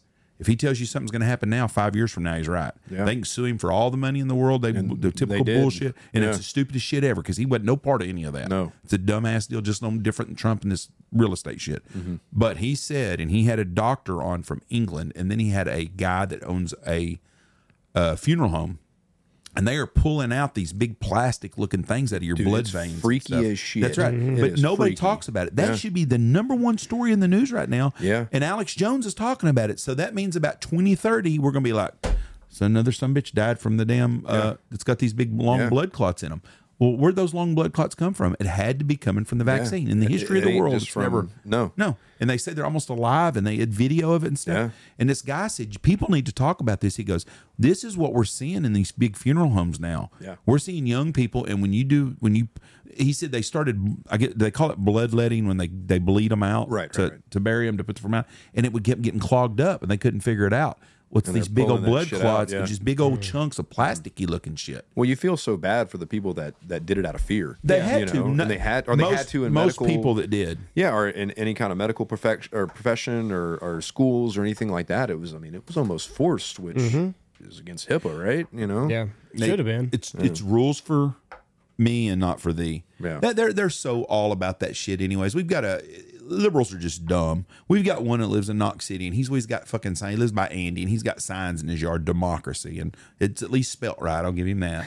But it's always Joe Biden this, a Democrat this. He's got a sign now for Nikki Haley in his yard. Are you a fucking liberal or are you a Republican? We passed by his house, I believe. Yeah. What the fuck is Nikki Haley sign up? He's hand pins. They don't even call their damn office to get ones in. But so are you a Democrat or are you for Nikki Haley? I mean, what's going on here? And I think he's just confused. I don't know. He's big time fucking. If you vote Democrat, you're fucking confused. Yeah. If you have a job, and you're an American citizen and you vote for a Democrat, you're a dumbass. Yeah. I hate to tell you this. If you listen to this, it pisses you off. Don't listen to this again. I don't give a shit. You're that stupid. If you vote for a Democrat right now, you're dumb as hell. The bottom line to that deal. Yeah, it's one of those things where I've got some Democrats in my family, and it's just when you talk to them and you really talk out the facts and everything else, they start to kind of wonder, like, because it was a big thing, especially in the poorer community like my dad grew up in. My dad grew up a registered Democrat, grew up on a dirt road in South Lake Charles, so it was kind of just what you were at the time. It's different Democrats there, but it is different Democrats. That's right. Hell, in fact, if you think about political parties wise, the first Republicans were freed slaves and the Union. Yes. It was. Which they don't teach you in school, right? If you look at the Democrats, have a long line of being on the wrong side of a long history of being on the wrong side of what's right. Yeah, forever. Yeah, I almost wish there wasn't even a two-party system. Oh fuck yeah! Just, I'm telling you right now, I am still on the fence about who I'm going to vote for this year. Huh? I really, really, really like Kennedy. He's anti-gun. Yeah. No, he's not. Yeah, he never said that. Okay. Well, I'm going to tell you right now, I'm voting for Donald J. Trump. I'm telling you right now, if Donald J. Trump was not in this election, and I had to vote and I had to choose between Kennedy and dumbass, I would vote for Kennedy. But I'm telling you right now that I probably wouldn't even vote. I'm not going and carrying no water for no fucking Republican. I don't have no use for them. Like Mitch McConnell now is going to come out and endorse Donald Trump. Donald Trump don't need his fucking endorsement. There is nothing Mitch McConnell's going to say. Nobody likes Mitch McConnell. Yeah. But they keep getting elected because the party's set up to keep those guys in power forever. I am for anybody that the media says I should be against. That's a good point. You know what I mean? Like, then that's pretty much Donald Trump. 2016, they were, but they're that way for Kennedy too. Like anytime Kennedy opens his mouth, they spend hours and tons of money trying to discredit everything that he said. So to me, that's kind of like, oh, well, he's obviously speaking the truth. If the media is like, oh no, we can't listen to anything this guy says.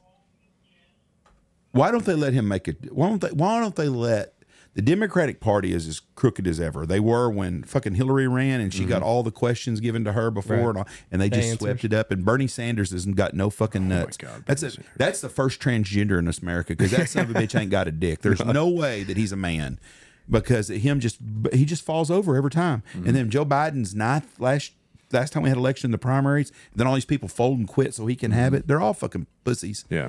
But he's a puppet, right? He's not running this country. There's no doubt about it. And every one of them. But why would you not, if you're all for these fair elections and stuff, why would you not have Kennedy up there running the primary against Joe Biden? Mm-hmm. Well, he's an independent now. But he wouldn't have been if they'd let him on the Democratic ticket. Well, but why wouldn't they? But I don't know that. I don't think that anytime there's an incumbent president that they have. I think that's just standard. No, it's not. I think it is. No, it's not. They just don't. They usually nobody ran against Trump when he was running in 2020. Like now, they can't either because he's too popular. Nikki Haley's still running. We're still having a primary. But I think any time that there's an incumbent president, the RNC or the DNC says we're not having a primary. This is our guy. They still would allow someone to run. They just couldn't. They couldn't win. If you look in 2020, someone else was on the ticket in those states as a primary against Donald Trump. It might have been some wacko pastor in some small town, but there was somebody there to vote for. They're keeping Kennedy off that deal because they're afraid. I think it helps Kennedy because I think so many people. I would not have voted for Kennedy if he had a D attached to his name, but now that he's got an I, I'm all for Kennedy. We might see one of the biggest independent votes of all time. Well, 100%. The only reason we got Bill Clinton was because H. Ross Perot ran against George Bush. But that caused George Bush. There's going to be a huge turnout for Clinton because he's growing. And he's Kennedy, growing at Kennedy. He's growing at an exponential rate right now. I'm not disagreeing with you on that, but the Democrats don't want a fair deal because they don't want to put him on the deal because he would end up winning. And if you and some other people out here, pundits, think that Joe Biden is going to get booted off and they're going to add someone else, they don't want Kennedy to be that guy because Kennedy is not a yes man for the Democratic Party. Right. I don't mind Joe Kennedy. It's Joe Kennedy, right? Robert Kennedy. I keep calling Joe Kennedy's the senator from Louisiana that I like so much. Yeah. Robert Kennedy is it's like Mark Cuban. I can't stand Mark Cuban, but if he was the president on the Democratic side, I'd feel good because he's a businessman. And Biden is just an empty suit. It's been a train wreck for America. There's nothing in our country that's good right now. Nothing. That border and all the crap. It's very sad. And people up north, when we travel a lot, and anybody up north goes, "Is the border as bad as the media says?" I said, "No, it's 1,000 times worse." It's 1,000 times worse. But they don't want to show you how bad it is because they want to pull on your heartstrings about these poor families that just want to get an opportunity to come to America and live the American dream. What's the fucking American dream? To be overtaxed, all your fucking money can go to Ukraine? That's so ridiculous. Ukraine's another big topic we can talk about, man. In fact, I was talking to Dirk on the way up here with Boss, and talking about the gunpowder shortage and everything that's going on right now. And I didn't realize that Ukraine is sending off 10,000 howitzer rounds a day. At 17 pounds of powder per howitzer. That's crazy. We were talking like how many shotgun shells would 17 pounds of powder make? One day would probably be about 10 or 20 years worth of shotgun shell. So it says right here, several states in 2020 decided to cancel their primary and caucuses. They cited the fact that Republicans canceled several state primaries when George H.W. Bush and George W. Bush sought a second term in 92 and 2004. Respectively, the Democrats scrapped some of their primaries when Bill Clinton and Barack Obama were seeking election in 96 and 2012. Hold on, let me finish. The primaries. Michelle, let me finish. Okay. During the election cycle, the first couple of ones they still had primaries for. They're fixing to cancel the Republican ones because Nikki, fucking I'm spending your money, Haley, is going to drop because she ain't got a chance in hell. So when she drops out, they'll cancel the rest of them primaries. But they had them at first. Someone wanted to run against them, but they couldn't win, so they dropped out. That happens. I think this is a totally different thing than what you're saying right here. No, it's not. It's happened since 92. Yes, because it's been cut and dried who's running, and there's nobody to beat them. That's what I'm saying. I'm not saying. But who says that there's nobody that can beat them other than the DNC and the RNC? Right now, we've had 5 primaries. Yes. Nikki Haley is done. She should have been done totally 2 guns ago. So they're going to cancel them. As soon as she says, I'm done, they're going to cancel them. They run out of money fast. That's what's happened. Before 92, you had actually people stayed in the race longer because it was competitive. The Republicans and the Democrats canceled them. The DNC and the RNC scrapped the primaries because... Several. Not every fucking one. You can't read. They cited the fact... God damn, they were running. Yes, but there was nobody to run against them, so they canceled them. They did them at first. There was people that ran against them. I disagree. It says it right fucking there. It says they cited the fact that Republicans canceled several state primaries. They didn't cancel every fucking one of them. They probably didn't even. We're still having primaries. We've only ran 5 out of 50 states. But they're not going to cancel the primaries. They're fixing to cancel them when Nikki Haley drops out. They're going to go through Super Tuesday and everything else. They have to. When Super Tuesday ends on Tuesday, Nikki Haley's going to get out. I disagree. She's going to be in for the bitter end because she thinks that Trump is going to get indicted and not be able to run, and then she's going to be the person. She still won't be the fucking president. She won't even be the candidate. I'm just telling you why she's going to stay. Okay. But that's what that same thing happened when the Bush guys ran, and when Clinton and Barack Obama did. By the time they got done with Super Tuesday, there was nobody that was going to run against them, so they just dropped them. That's what they're saying. They didn't cancel them all the way. That we've never had a year where they would not let someone else be on the Democratic ticket other than Joe Biden. You can't tell me a Democrat out there right now is not thinking, this is what the fuck we got to choose from? That's it. That's the best we got. I do think a lot of people woke up. They're seeing a lot of this shit. You're seeing all these black celebrities come out. We're going to call it. We're going to call it what it is. The Democrats have been using the black people for their vote since Lyndon B. Johnson got in office. That's what they've done forever and ever. We didn't, and me and Tony got in this argument the other day about stolen election. Well, they stole an election. It's not the first fucking election was stolen. A lot of people think that Al Gore won and George Bush, the deep state cheated for George Bush. I used to hate that because I like George W. Bush. Mm-hmm. I have no use for him. I think he's a no good, sorry liberal now. You go to the other side, I think that John F. Kennedy was put in office because they cheated in Texas to win that and in Illinois. Well, JFK was all tied up with CIA and all that shit. Of course, all that shit. And they didn't like him because he was against the war machine. He did not want us to go to Vietnam. Yeah. That's what that was all about. And all the Cuban shit. Yeah. And that's what that's all this has happened.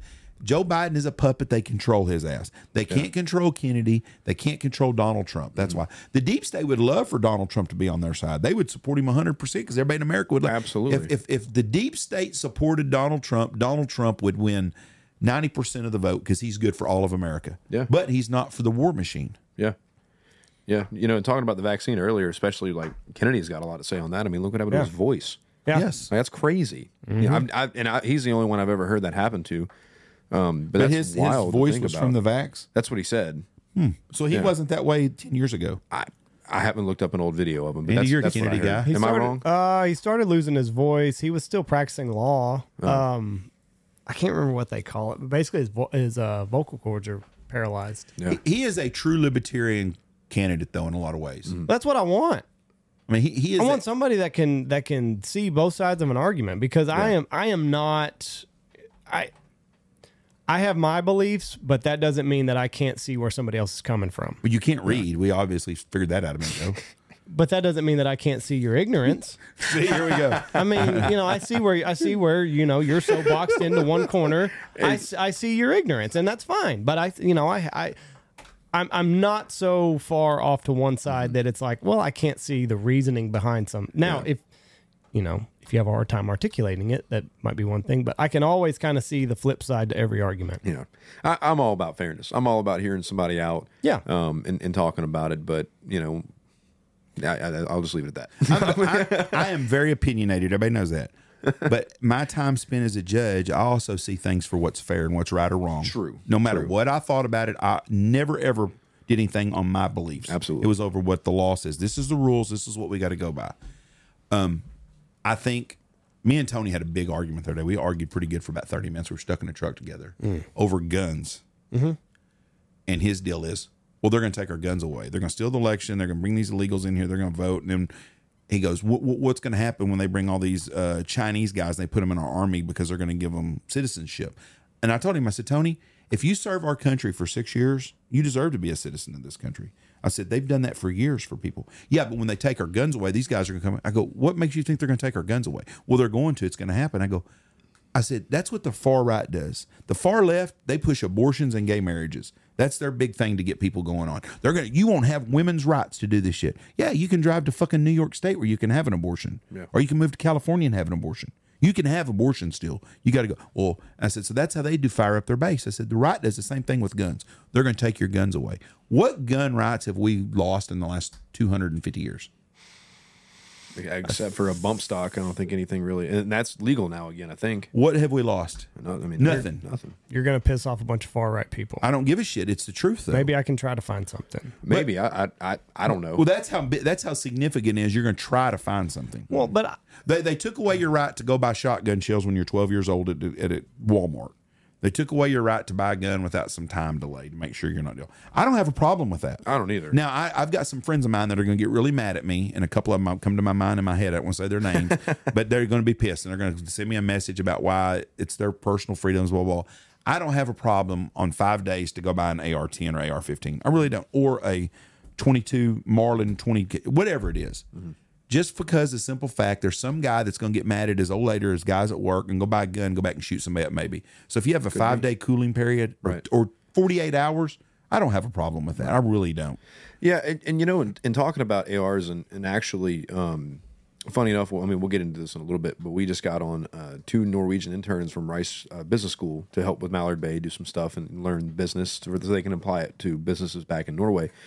And I mean, Norway, they don't have any semi-automatic rifles. Everything's bolt or pump, and I believe it's a legacy thing, kind of like Sweden. Maybe not. I don't know. But it's harder to get a gun in Norway than it is in America. They have no defense budget either, hardly. They don't. Because the United States keeps them pussies from having to fight their own fights. Absolutely.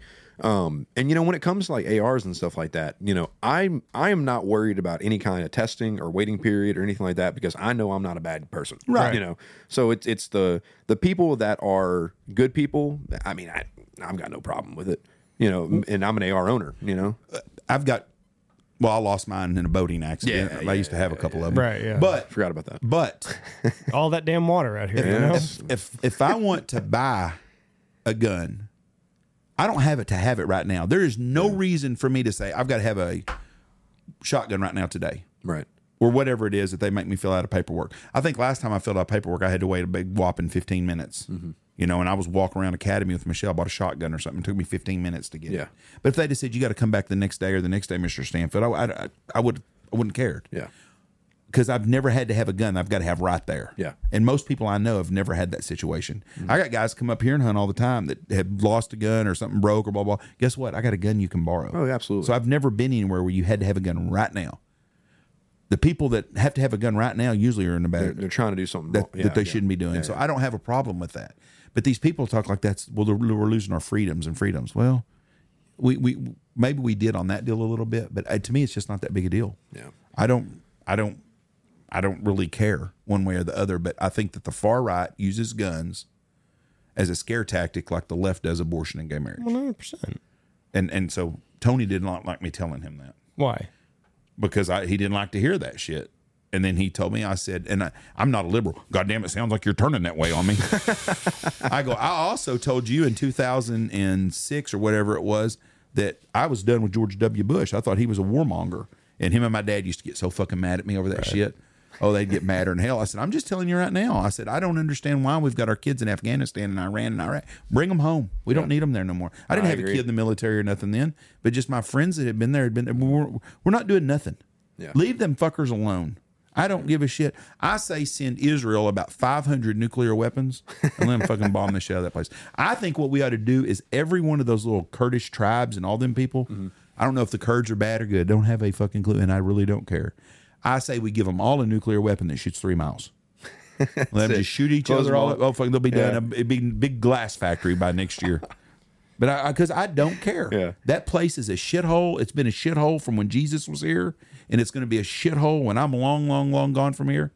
But the problem is those people want to take their shithole ideas and come here and turn our areas to shithole. Yeah, and Dearborn, Michigan is a perfect example. Yeah, that's the scary thing about the border and everything going on is you notice they're all military fighting age males. Yes. And that's what is terrifying Or about fat people that are down that haven't, they ain't skipped no fucking meals. And they got an iTunes. They don't have to move much. Yeah. They have an iPhone, Yeah. Yeah, but I mean, even like the guy, I mean, you could pull up the clip even, the guy that says like, you will know my name soon. Yeah, Like, what that guy. the shit is that? Yeah. You know, like why was he not grabbed right there? You know? You look at a picture of Ellis Island in 1926, just pick a deal, and them motherfuckers coming over here look like refugees. Yeah. They are skinny. And I had my kin folks came from here. That's where we came from, Ellis Island. You can go to the wall and you can find my family's name That's on there. cool. Yeah. They came over because I've seen the wall. Those people come over here for a better life. They were starving in Italy, and they came over here and they were starving in America until it took them a long time to get their shit. Yeah. They ain't coming over here fat with an iPhone and shit. No, they're not. You know, and They're they're not. paying I read a deal today. The drug cartels are charging $5,000 per person to bring them over here. Shut the fucking drug cartels down. You can't tell me if our Navy SEALs can find some fucking fat ass Muslim terror guide in a tunnel in Afghanistan and blow him up. We can't blow up them fucking cartel houses. Yeah. Yeah. I mean, dude, there just might be too much money tied in up in it with It's all American about government. money. Yeah. Yeah. CIA's all involved in that shit. Oh, of course. Of course. What did Putin say about the CIA? They're the ones that blew up the Nordstrom. That's what he said. Yeah. Yeah. Well, fuck, he ain't got no reason to lie about that shit. I mean, yeah, you know, I'm all about people wanting a better life and coming over here the right way. And to be honest, I mean, the way our citizenship system is, it's a little messed up. You know, I mean, like I was talking with one of our South African outfitters, and I mean, dude, he spent like something about 40 grand. He's married to an American woman. He's spent over 40 grand to get a citizenship. I think he finally got it. But it's just like, why do I have to jump through all these hoops and do all these things when we've got people coming over the border and handed an iPhone, welfare and a house, and it's just not fair. You want a free vacation? Let me tell you how to get a free vacation for everybody. You go to Mexico. You go to stay at a fancy resort, wherever at Mexico, Cabo, Cancun, Isla Mujeres. I don't care where you go to. Some place I can't even pronounce it, where all the really rich people go. Right. And you go do that.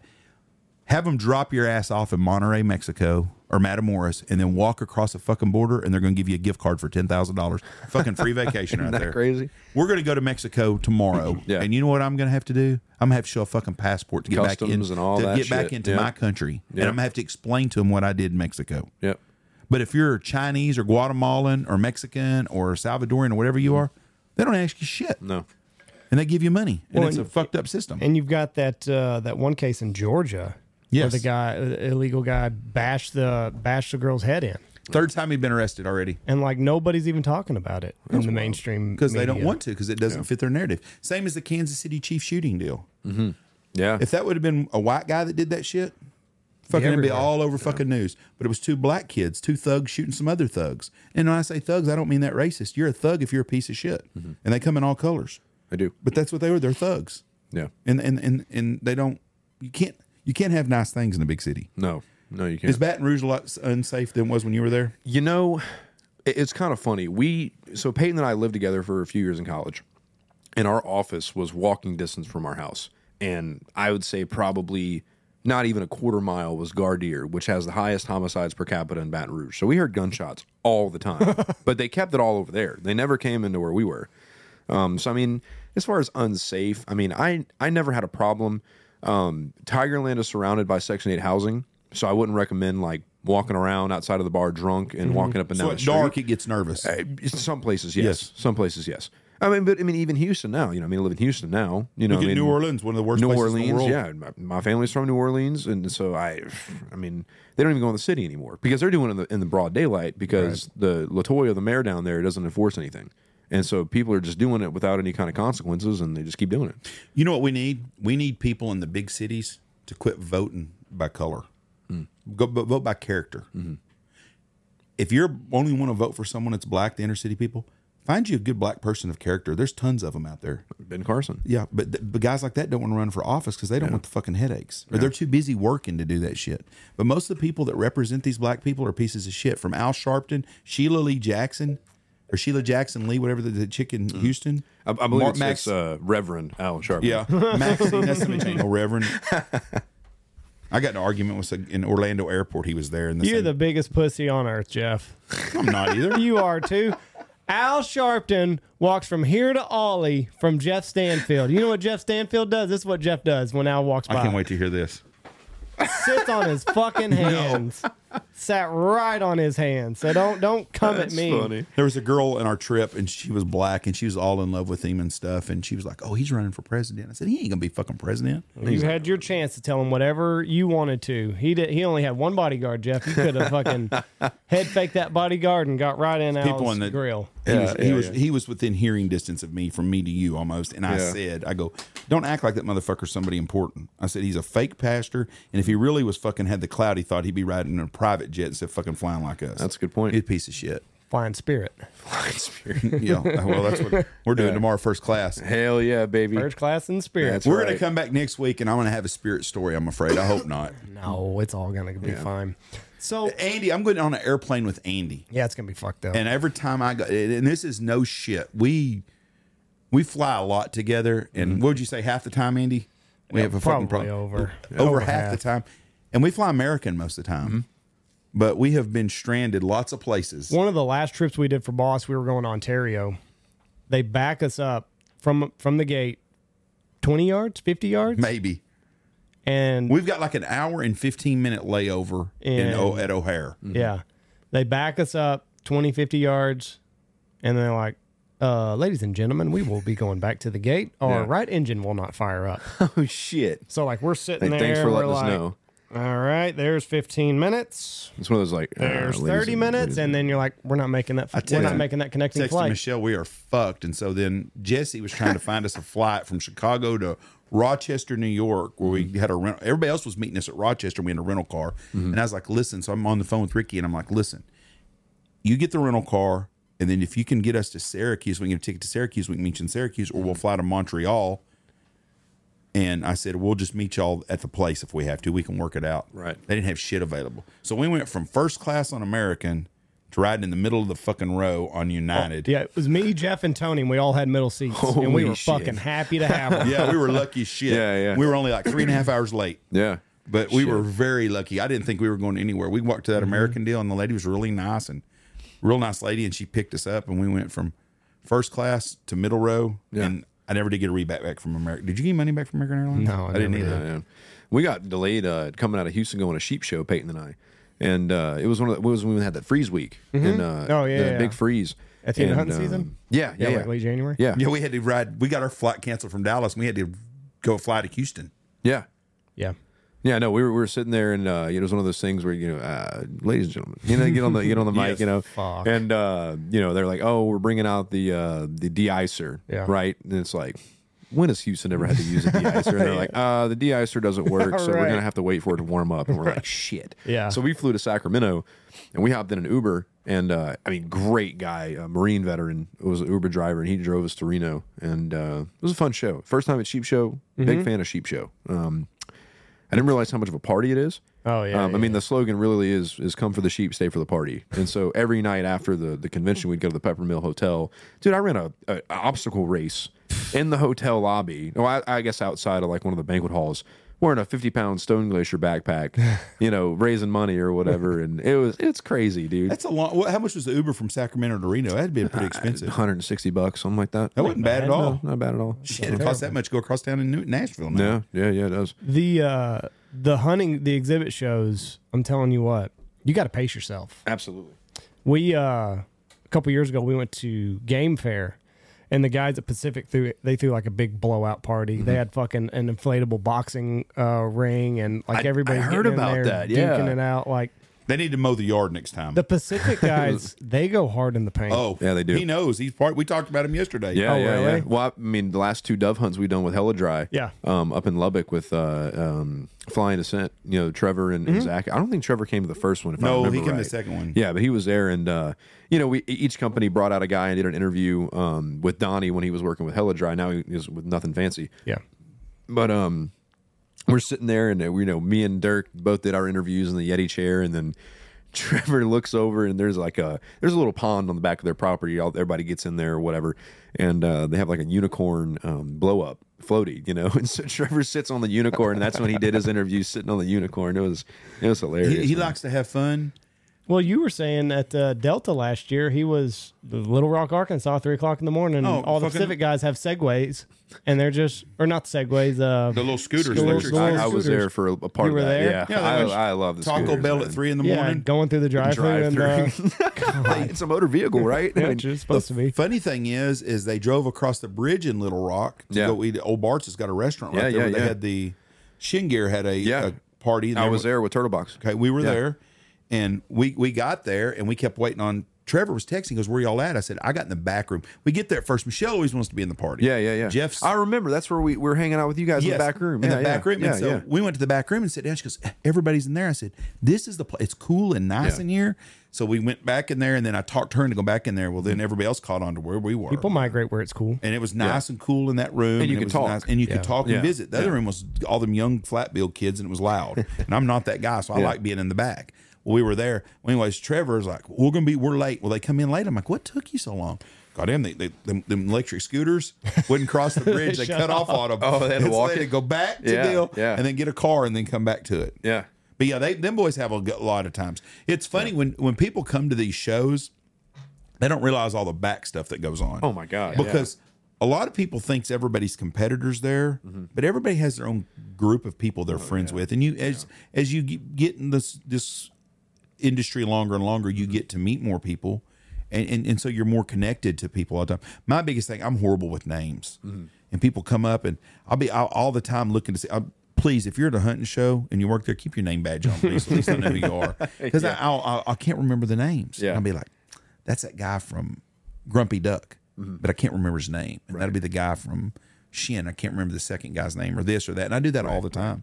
Andy's good with names. No, I'm terrible with names. Well, you're a lot better than I am because I always rely on you. Hey, oh Yeah. boy. Well, you meet so many people, and, Right. and that's a big thing that we're trying to throw at Delta. So, like I said, we're throwing a party July 26th. All exhibitors are invited, friends are invited, industry people are invited. And we'll talk more about it after the show. But we really want to bring everybody together. So what I did was I called Brad Heidel with Delta, and I was like, hey, basically our idea for the party came about at Ducks this past year. We threw a party. Did you come to our Ducks party? No, we we had the didn't. whole Okay. family. We went golfing. Okay, we yeah. went to Top Golf that Yeah, night. I remember Dirk and the boss guys came. But we had everybody there. And it was basically like, all right, guys, we can throw a party like everybody else does. Poured down rain, didn't it? It did. Luckily, the party was like almost about done, and then thankfully it held off for a time. But it was one of those things where it's like, we could just rent out a bar and do like $1,000 bar tab and yell at everybody this Yeah. whole time, or we can do something different. So Me, Patrick Fritz, who was with Duck Camp, then a Rome Adventure Company. Now he works at a ranch up in Oregon. Eric Smith with Turtle Box, and then Jason and Jordan with Hella Dry. We were like, let's throw something big. So in 10 days, we planned this party, $300 per company. And we threw a party that fed 120 exhibitors, Wagyu brisket, pork belly, a bunch of other barbecue from my good friend Brennan Lamb, who is with the Pitmaster Collective now. It's like a global collective of pitmasters that do events, catering, classes. Basically, if you're a Pitco Pass member, you get discounts on a lot of outdoor brands, barbecue brands, stuff like that, and you get like a special line at discounts where pitmasters are a Pitco pitmaster. But we threw this party at his buddy's house, Harley. It was like 5 minutes from Texas Motor Speedway, and big outdoor. He had a couple of Longhorns walking around. We had a bonfire. We shot a flaming arrow into. It was just a hell of a time, and it was just so good for everybody just to unwind, hang out outside, and just communicate and have a lot of fun and fellowship. And so that's kind of what we're recreating in Baton Rouge. So we're doing it at Fred's on that Friday night. We're gonna have a live band. My sister's going to open up for the live band. She's in a few different bands in Baton Rouge. She's a hell of a singer, and I know I'm biased, but Michelle Mallett, I'm plugging her here. She's incredible. I always say she sounds like if you take Adele and Amy Winehouse and just push them together. She's got that. Who's Amy Winehouse? She's dead now. Oh, Yeah, she's passed away. Is she the one that sings the dog song? What did she? She sang Valerie. She sang Rehab. Rehab. I'm gonna go to rehab. No. Yeah, you've probably heard her before. You've heard her. Jeff does this. Jeff's like, I don't know who they are, and then you play a song like, oh yeah, I listen to that all the time. I don't listen to it all the time. I think who sings the SPCA song? What? R-E-S-P-E-C-T? No, that's Aretha. I know she's the queen of soul. Yeah. The song with the damn poor animals that are dying that they always play on fucking. What's fucking? Oh, In the Arms of the Angels? I don't know what it is. That's like Sarah Evans. Or I think so. like Yeah. that. Something Okay. like that. Anyways, But- I'm sorry. Go ahead. Anyway, but we're gonna have live music. We're gonna have food. We're gonna have drinks. A lot of my friends and business partners and stuff. We're having a lot of sponsors come in for that. So it's gonna be a hell of a time, and it's really all about fellowship. It's bringing in companies that you would see as competitors and letting everybody have a good time and hang out for the night at Fred's. It's like a 5-minute drive from the River Center, so it's right down the road. And look, Mallard Bay was born in Baton Rouge, Louisiana. So it's on our home turf, our backyard. Mm-hmm. So we're really excited to throw something big for everybody to enjoy. How long is Delta going to be? Is it a 2-year contract with Baton Rouge? I'm not positive. See, the rumor kept saying that they were going to move Turkey to Vegas, but I didn't hear nothing about it. So I'm assuming Really? Turkey's still going to be at Nashville. As far I think as going I to know. Vegas would be stupid. I think so too. I think it's a perfect venue for them. I think so too. Well, what do you think about Ducks going to Memphis? Excited. Me too. I think it's that's. gonna I be think good. it's going to be Excited too. really good. It'll be a. I like the idea of being indoors. I do not like No, outdoor events. Ducks at Texas Motor Speedway. Luckily we were indoors, and I know you guys were too. But I know y'all didn't have AC the first day. Oh, it's fucking hotter than yeah, shit. Now. dude, I feel for the guys that were outside. Because it was like just plastic piping. It's basically how Yeah, they did the AC. yeah, So yeah. like they had like one little bitty where they like took a nail or something, just, like, popped it. yeah. Fucking Dirk that Yeah, next yeah. day, he's like, this ain't gonna cut it. He just Wow. Yeah. so you would stand in parts of the booth and you would almost freeze to death. Yeah. So you'd have to like walk because the hole was just blowing cold air, and we were like from here to that entry door from the unit. So it was cold air. Absolutely. And then like poor guys down, like we fucked up their air supply. The one guy told me later, he goes, how'd y'all get that cut open like that? It was right towards the end, like 15 minutes later. Just started Pocket ripping. knife? I don't I said, know. we did that ourselves. He's like, fuck, I wish I'd have thought about doing that shit. Yeah. Get your pocket knife out, dude. Be industrious. But I will say this much for Ducks. David and Jimbo and them, they done a hell of a job by bringing in them portable air conditioners. Oh yeah, like they worked all night. We talked to David the next day, and he was like, "Yeah, like we were up all night making sure that this AC unit was put in right." I think it's going to be good. I think it's good that they're taking a year off, and everybody's kind of because we've talked to David quite a bit. We've talked to Jimbo with Ducks Unlimited. Jimbo was out here hunting with us for 3 days, and he's like, "We're going to do it right in Memphis." Yeah. So I think taking a year off and kind of assessing, where everything needs to be. Well, I think because they're it's a the good thing. biggest brand in waterfowl. They are. People can say what you want to. The DU brand is one of the most iconic logos. Nike, when you see Nike, you know it's Nike. When you see Coca-Cola, you know it's Coca-Cola. Ducks Unlimited is one of them. Yeah. And there's not a lot of those logos that everybody knows. I don't give a shit if you're a duck hunter, you know what Ducks Unlimited is. Oh, absolutely. Absolutely. And I mean, you got to think of Memphis, right? It's Mecca's right there. Yes. Everybody's going to go to the pyramid. I went to the old Ducks Unlimited back in the day, and I think it was called It doesn't matter what it's called. But anyways, I went to Shelby Farms. We had a booth there in 1996 or 97. Okay. Was my first year I did the DU show there. Wow. Yeah. They had a show there, and they used to have one in Oshkosh, Wisconsin. Okay. And now they got the Seawee, and I would really like to see Seawee. Yeah, one day. we had a couple guys go off to Seawee, and I've heard Seawee has turned more into like an art show, like a arts and expensive goods kind of thing. Which, I mean, a lot of people that go to Seawee, that's what they're looking for, right? In fact, I was talking with one of the Beretta reps at Turkey Show, and he was saying they pulled their normal shotguns that they would normally have at a booth, and they just do like their Upland engraved over-unders and nicer shotguns. Know your crowd. Like that. Yeah. If you go to the Safari Absolutely. Club in Dallas, Yeah. there ain't nobody fucking shining shoes there probably. Well, they did have some shoe shiners actually there. Yeah, they did. I got my boot shine, to be honest with you. walked out. Yeah, but Dallas show's now going to be in Atlanta. The Dallas Safari, I saw Yeah. that. The Dallas Safari Club show is going to be in Atlanta. I can't fathom how they couldn't find a venue in Fort Worth. I can't fathom when to go to Atlanta. Well, yeah. But, I mean, look, the good thing is for us now is like, I guarantee there's going to be booth spots opened up. Right. And that 6-year waiting list is probably going to get killed because everybody wants to go to Dallas. Mm-hmm. Atlanta's, I've never had a bad experience in Atlanta, Yeah. but I've been to Atlanta 3 times. I didn't lose nothing there, and I don't have no reason to go back. Yeah. But, when I hear all the crime stuff, I don't hear Atlanta's name, so Atlanta might not be a bad place. I spent 2 weeks there between the SEC championship and the semifinal game, or the year we won the championship because we played both games in Georgia. And I had a good time. That's what I'm no one saying. had any problems at all. I don't hear nothing about Atlanta having. I'm sure they've got every big city's got a lot of Yeah. problems. I mean, Hell, it's like anything Dallas else, yeah. Dallas is a shithole. Yeah. I'm telling you right now, you get out of the wrong neighborhoods in Dallas. Oh yeah, no, it's weird. It's bad. like it's one of those things where it's like this neighborhood is upper middle class, family homes, all these other things, and you go across the street and it's bad. I mean, it's crime ridden. I'm a member of a page on Facebook that I follow called Smash the Topic. It's SMASHDA Topic, and it's a black page. And I started watching it. A police officer buddy of mine told me to watch it about 2016. He goes, "You need to watch this page because this guy's at everything." And that's when that's when the police officers in Dallas got shot, and we were having all the fucking marches and shit, and all that crap was going on. Obama was still in office then. And he told me, he said, "Watch this." He said, "This guy here," he says, "he leans left," but he goes, "He's at everything." And so I started watching him, and I do now. And they've got 2 or 3 people that are reporters that work for them, and they're not professional reporters, but they're at every shooting and everything. And I'm telling you right now, the city of Dallas, they had a video the other day, and it showed a neighborhood like 1985, and it's like this neighborhood. It was an old neighborhood, and it was showing, look at a difference, 40 years later, and now every house has got windows. If there's a house there, it's got bars on the windows, and it's just. And it's every city in our country is just crime ridden now, big time. Yeah, You live in Houston. it's alarming. Do you not? Is your head on a swivel more there? Like when we went out and ate last night, you never think about nothing.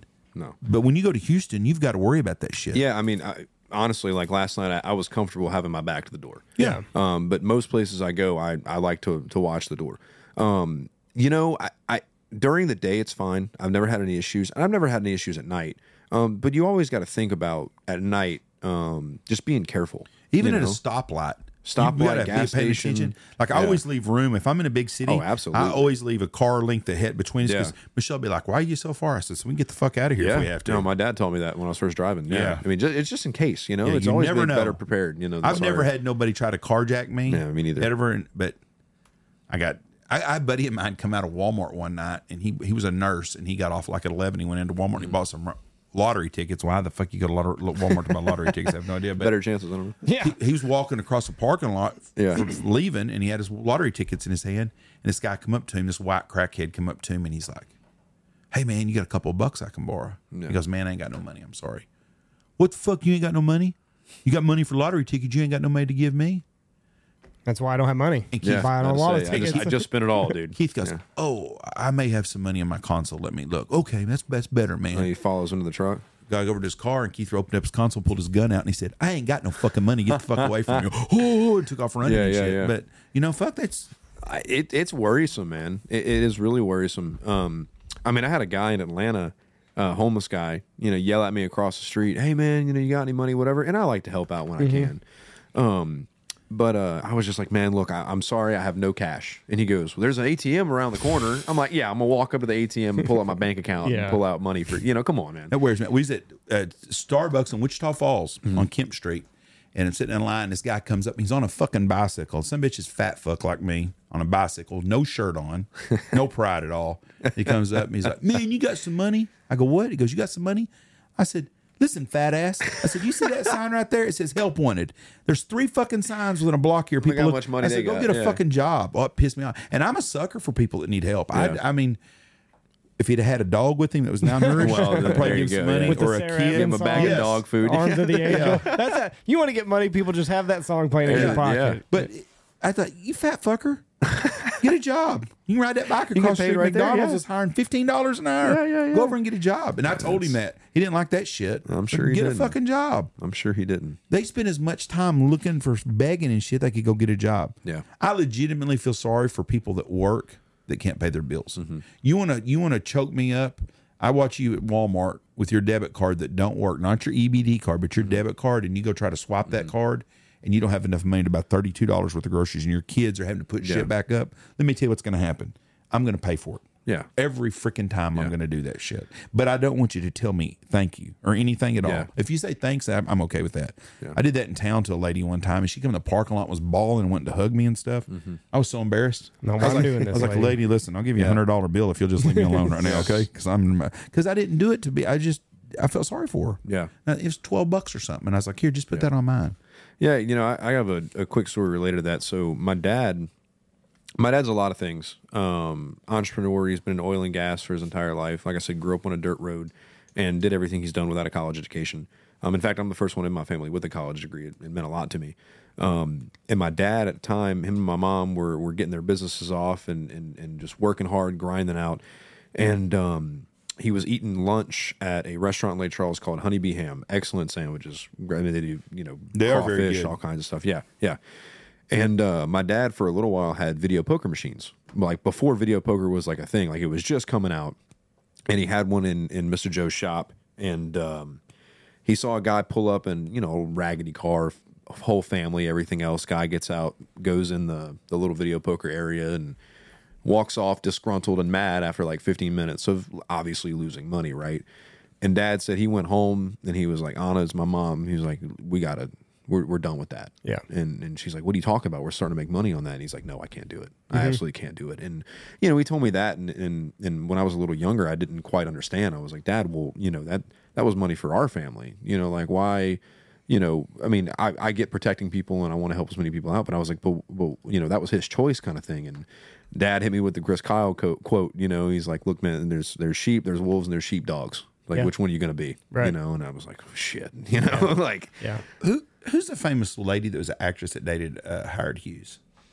You're beyond my I'm timeline. not sure. She talks real. She has a real funny. Look this up real quick. She has a real funny accent, kind of. Anyway, she was kind of a lady of means, but she grew up poor. She grew up with not a lot of money. Her parents were okay, but they didn't have a lot of money. And I can't. It's not Rita Hayworth. God dang it. It's not Jessica Tandy. Did he marry her or not? No, dated her. Okay. The Many Loves of Howard Hughes. Benny Love. He had a lot of them. Katharine Hepburn. Okay, I'll go with it. Is she one of them? Yeah, she's one of them. Kath- 1938. It was Katharine Hepburn. Anyway, so Katharine Hepburn said that she and her dad were going to go see the Barnum and Bailey Circus in New York City when she was 15 years old, 16 years old. And they were come from a decent family, not a lot of money, but a decent family.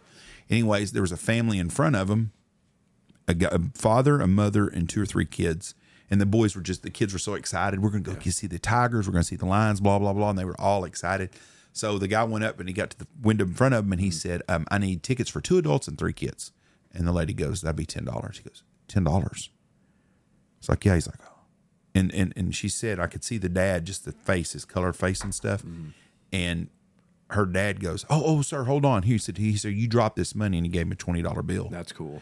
And she said the guys looked at him and he goes, kind of put it in his hand and kind of shook his head. And he's like, thank you so much. And he bought the tickets and stuff. And they went in and she said, we didn't get to go to the circus because that was the money that we had for us to go to the circus. Yeah. And she goes, I'll never forget my dad helping a stranger out. Yeah. And that always touched my heart. Because that's doing the right thing. It's not the right thing because it's not wrong if you don't help them because Andy would not have helped them. I would have. But it's the right thing to do, to be good to someone without having to do it for the wrong reasons. Right. And putting others before yourself. Yeah, and it's it's all just about service. Yes, and we need more of that in the world. I agree. Okay, we've gotten way off topic. We've talked about everything. We're 2 hours in, and we haven't even. Shit. Yeah. Are we actually 2 hours in? Yeah, that's a good podcast. Hour and 53 shit, minutes. yeah. Yeah. When we talk a lot and we don't know the time, when I'm sitting down there and I look and there's 32 There's minutes no gone, way. I'm like, Really? son of a bitch. Yeah. Holy shit! It's 11 o'clock. So let's talk Turtle Box. No, let's not talk Turtle Box. We'll talk about that man. Let's talk Mallard Bay. Okay. This was born in Baton Rouge, Louisiana. Just a bunch of college buddies and started a business together. So really the whole story kind of starts out in 7th grade. So back in 7th grade, Logan Moe and his family moved from South Lake, Texas, to Lake Charles, and we were friends right off the bat. My dad was coaching football, and his dad called up my dad and said, "Hey, I want to help you coach football. I think our friends would get along, our kids would get along, be friends," and we did. And fast forward to sophomore year of high school, Logan's dad founds a company called Waiter. And the Waiter app, have y'all heard of the Waiter app before? So it was like the first like DoorDash, Grubhub of the South. It wasn't huge in Texas, but it was very much the first like food delivery in the South. Hurricane Harvey kind of screwed up the Houston market with deliveries, but anyway. So long story short, Logan and I are the first 2 Waiter drivers. We're delivering food at 16. And then at 17, we're dashboard managers, which means we have 2 screens in front of us, and we're dealing with restaurants, we're dealing with customers, we're dealing with customer service stuff coming in, and we're managing drivers. So we could be over 25 drivers one night, we could be over 250 drivers one night. We had their GPS locations, and we're mapping out, picking up orders, and I mean, it's like a high speed, high intensity thing to do at 17 years old. You know, I mean, I'm like, if you go deliver food at La Berge or the Golden Nugget, and you're sitting there for 30 minutes after your food says dropped off, get your ass back to work. You know, like you're out there gambling or doing whatever. And so we matured business-wise very fast through that. Then fast forward to sophomore year of college, ended up going, Waiter went public, so we rang the bell at the NASDAQ, and Tillman Fertitta ended up purchasing Waiter. The guy that owns the Houston Rockets. The Rockets and Landry's and all those other things. And so Logan took his dad on a hunting trip in Oklahoma. It was supposed to be a 3-day trip, ended up being a 1-day trip. They got double booked, 13 people in the blind, 1 shot was fired, and it wasn't them. And a few $1,000s out, hey, where's our money? No refunds. You know, just screwed, right? Yeah. And so they were like, does this problem happen to more people than us? And as we know now in the hunting industry, it happens all the time. There's all these outfitters that, you know, they're not vetted, they're not verified, you don't know who they are. They're Bob and Joe's outfitters down the street, and they're screwing people. So Logan was like, how do we fix this? So Logan had a few people come on board in 2019 at LOC'd, and for about a year he was trying to get it up started, but because of school and college and everything else, it just wasn't happening. Well, he ended up finding Tam, who's one of our co-founders. He's from Vietnam. Tam Nguyen, he went to Ole Miss, graduated from Ole Miss, and he was our technical co-founder. So the programming, the development, all those different things like that. And then I guess September-ish of 2020. He's in a business class with Joel, who's another one of our co-founders, Joel Morrow from Lafayette. And Joel was just kind of looking at his computer like, what's this kid doing? You know, this looks very interesting kind of thing. Started talking to Logan. They went out and grabbed a drink, became friends. Now he's a co-founder of Mallard Bay. And then Logan was like, well, I need somebody to lead the sales and networking, kind of the relationship side of it. And so he called me up. And I guess it was probably March of 2021 is when he brought me in as the 4th and final co-founder. And you know, he was kind of like, I had football going on, and the stuff with the vaccine was going on and everything else. And he ended up telling me, he's like, look, dude, he's like, if you quit football, I'll pay the last semester of your college. And it ended up, he didn't do that, but just, you know, him and I are brothers. I mean, blood brothers. Our family is very close. We go on vacations together. We spend so much time together. And I'm a very 100% kind of guy. Like if I'm doing something, I'm going to be passionate about it. I'm going 100%. So I told him that I was committed to it, and we built it out over that year. We launched November 2021. That's when we brought Peyton on that I was talking about earlier. We brought Bennett on that I was talking about earlier, and another guy that was family friends and a fraternity brother, I believe, of Joel's, Andrew Gregory, who came on. And Andrew's interesting cat, man. I love Andrew to death. He wears this boonie hat that's got mallard curls all the way around it. And he's just awesome young hunter. And we launched November 2021. We were in 4 states, and I think we had about 12 outfitters. And a couple of those early outfitters were Vince Kimbrough of Prairie Bomb, and another guy, Andrew Weisman at Jelks Bayou Hunting Lodge. And the funny story about Jelks Bayou is I was in Hawaii and I called his head guide and we had a great conversation. I thought they were going to sign up. And because like I said, we were just trying to get early adopters. I mean, for free. I mean, we weren't charging anything at that point. It was just free on the platform. And so he ended up calling me, dude. It was one morning at like 6 or 6:30 in the morning. I get woken up on a phone call. And this is like around November of 2021.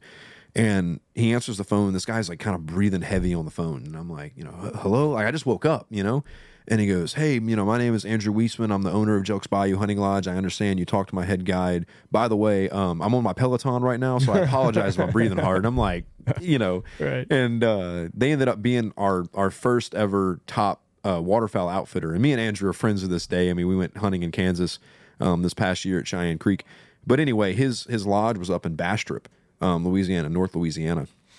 And it just became that. And at the start, it was more of a booking platform. We were so committed and just driven to close up people's calendars, to get people bookings from.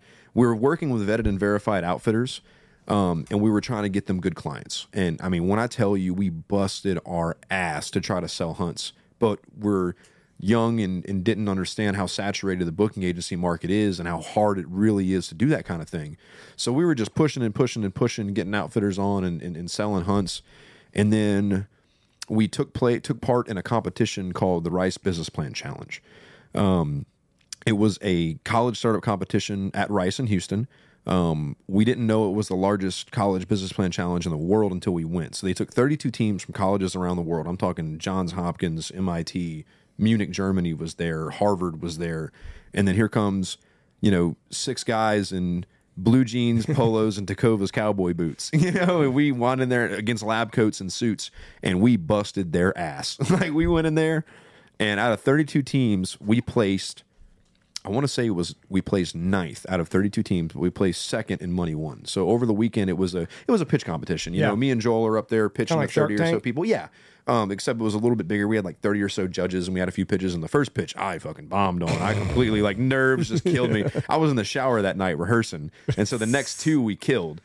But that was a pivotal point in our business because we won over $300,000 in investments award given to us. Oh, wow. We didn't take it all because it's one of those things where they give you the big check of the banquet and everybody's cheering, and then they're like, okay, here's the terms, kind of thing. Right. But anyway, that got a lot of buzz and a lot of PR.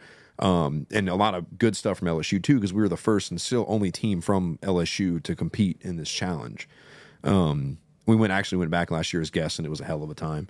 But that happened, and then I would say the next pivotal moment in our business where we really switched up from the booking kind of model. There's a company out there called Bourbon Media. Toby Brolin with Cadillac Creek's one of their clients, Whiskey Sloughs, K2 Coolers. Basically, they built websites that did marketing, social media services, stuff like that. And so we're like, guys, how do we incorporate those things into our business? Well, we ended up acquiring Bourbon Media and bringing on 3 of their guys, Garrett Shackelford, who's our VP of Marketing, Nick Kriegsman, who's our VP of Operations, and then Caleb Richard, who builds all of our websites. So when we did that, we rebranded Bourbon Media to Guide Tech. So basically now we have Mallard Bay, which is what we call the Airbnb of hunting and fishing. Right. It's the same platform as Airbnb. You go on Airbnb, you look up a place or a date, you find a place. Mallard Bay, you look up a state or a species, you're going hunting or fishing. And to clear the air, it's not all booking Airbnbs to go hunting. It's booking trips. If your outfitter has a lodge like this, you could stay at their lodge, or we have DIY hunts or day hunts or what have you, fishing trips. But once Guide Tech came along, now we're like, how do we really help the outfitter? Because we had a whole back end built out in-house by our developers with calendar management, with editable listings. You get an account manager to help you 24/7, all these different things. And then when we brought on that, it was like, okay, now we can really be a one-stop shop for outfitters and charters by processing payments, building them a website, doing marketing, doing social medias for them, running all their trips, having their customer service for them. And that kind of thing. And that really was the pivotal moment in our business to kind of help the outfitters and the sportsmen alike. I mean, we're all about enhancing all of our outfitters and sportsmen's trips any way we can. And so that's kind of what Mallard Bay is today, is just a growing platform of that and helping people on the back end. And we've built websites for other companies in the industry and done some marketing services and stuff like that. So it's been a hell of a ride, man. It's been Y'all just signed Dirty Duck, right? We did. We just signed a marketing contract with Dirty Duck, so we're doing some of their marketing services for them. We just signed. We're doing Miger's website right now. Doing a few other things like that, and it's really just about us bringing together the industry and doing whatever we can to help people. What is the vetting system of outfitters? Because I've been in this game a long time. I don't care how long you've done it. I don't care what. I don't care if you're at a 5-star, $10,000 a day place, or you're hunting with Joe Bob meet you at the gas station. Right. You're going to have an experience. Someone is going to have a bad experience every year. You are right. Some of it is the fault of the outfitter. With us, I'm going to say 8 out of 10 times it has nothing to do with us. Would you say that's pretty safe, Andy? Yeah. But 2 times out of 10, there'll be something that we screwed up on. Now, we own up to if we screw something up. Absolutely. But so many people go on a guided hunt, and if they don't shoot a limit, they think that they're getting screwed. And that's not the case. You paid for a guided hunt. Right. You didn't kill for a...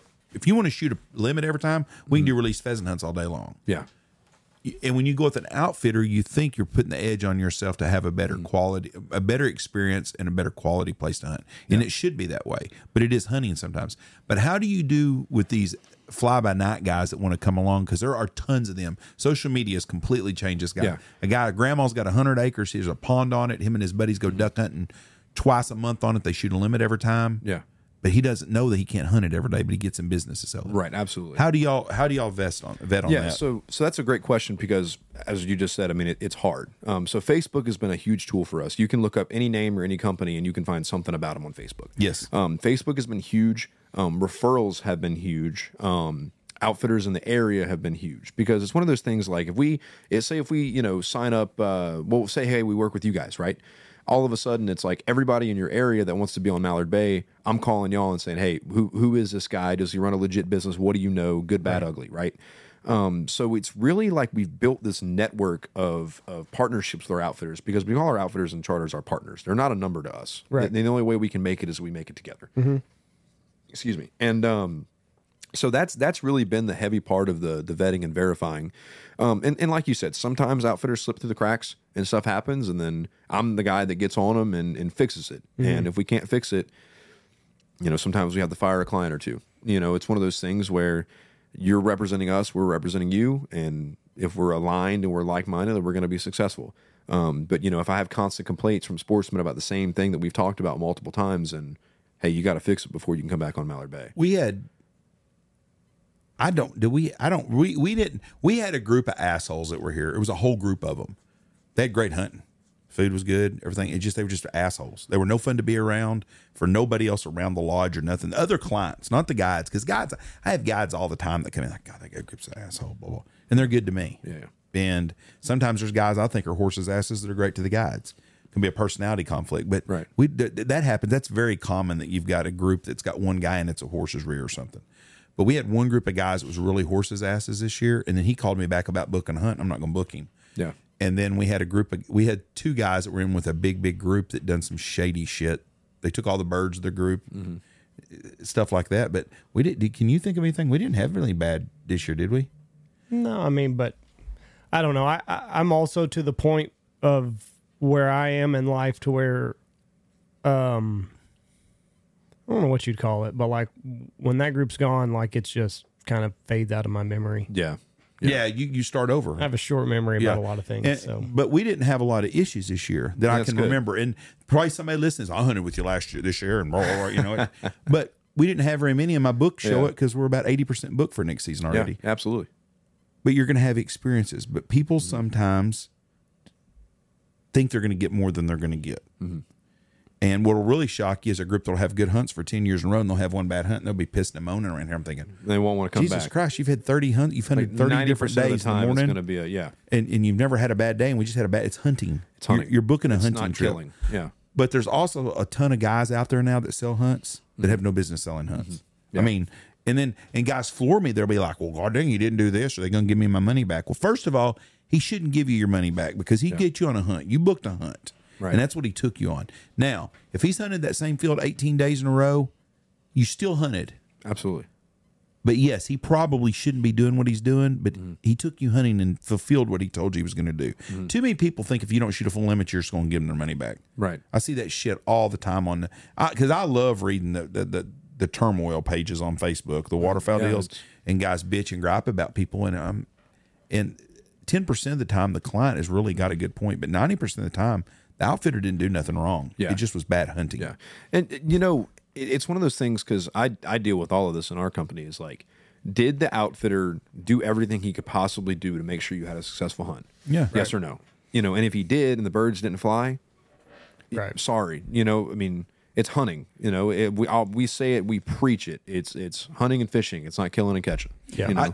I feel for that guy that has shitty hunting, whatever the situation is, to go out and deal with that every single fucking day and knowing you're not going to kill nothing. Yeah. And I've known guys that have hunted in that situation. I've known some guys in our area that don't have nowhere to hunt and they're selling hunts. And I'm thinking that poor son of a bitch right there is just putting himself, that's going to be a long ass day. Yeah. Yeah, it is. And that, but it's still the hunting part. But so there's really nothing.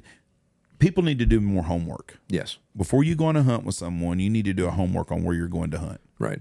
Well, that's a big part of what our job is doing that homework for the client, right? Yes, that's a service you're providing. Yes. But yeah, so like I said, with the Guide Tech product in our company, it's just such a. I mean, we're very blessed, and we're very blessed to do what we do, and we take care of our outfitters and our charters and our sportsmen alike. That's kind of our goal. Did you see Guide Tech like when you first started Mallard Bay? Did you see kind of long-term vision, like what we could do?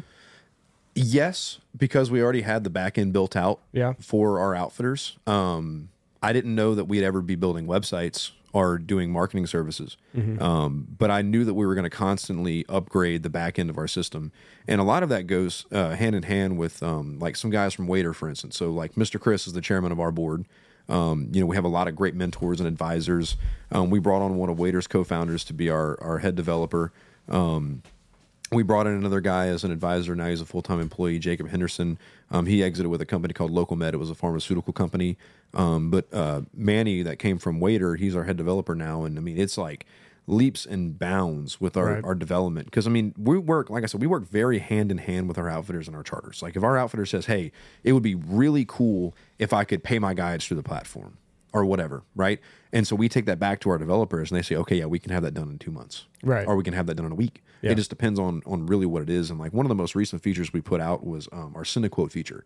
So now on Mallard Bay, if you're an outfitter or a charter, you can either call your account manager and he will do it for you, or you can go on the back end, you can put Cinequote, you can do your waterfowl listing. And the guy says, I got 4 people, I want to come November 4th, 5th, and 6th. Well, you can put all that together, add how many people, you can lock or unlock the dates. Say you give them like a week to pick whatever dates you want or however many people you have, and you can type in comments or whatever, and you can send them a link. And they click on that link and they strictly just go straight to checkout. You see the entire outlay of the trip, when you're arriving, when you're departing, what the hunt is, continue to check out, and it's booked. It's basically sending an invoice. Instead of having to select on the calendar, it's just convenience, right? Yeah. It's just fixing the little things and making it more convenient for the customers. Yeah.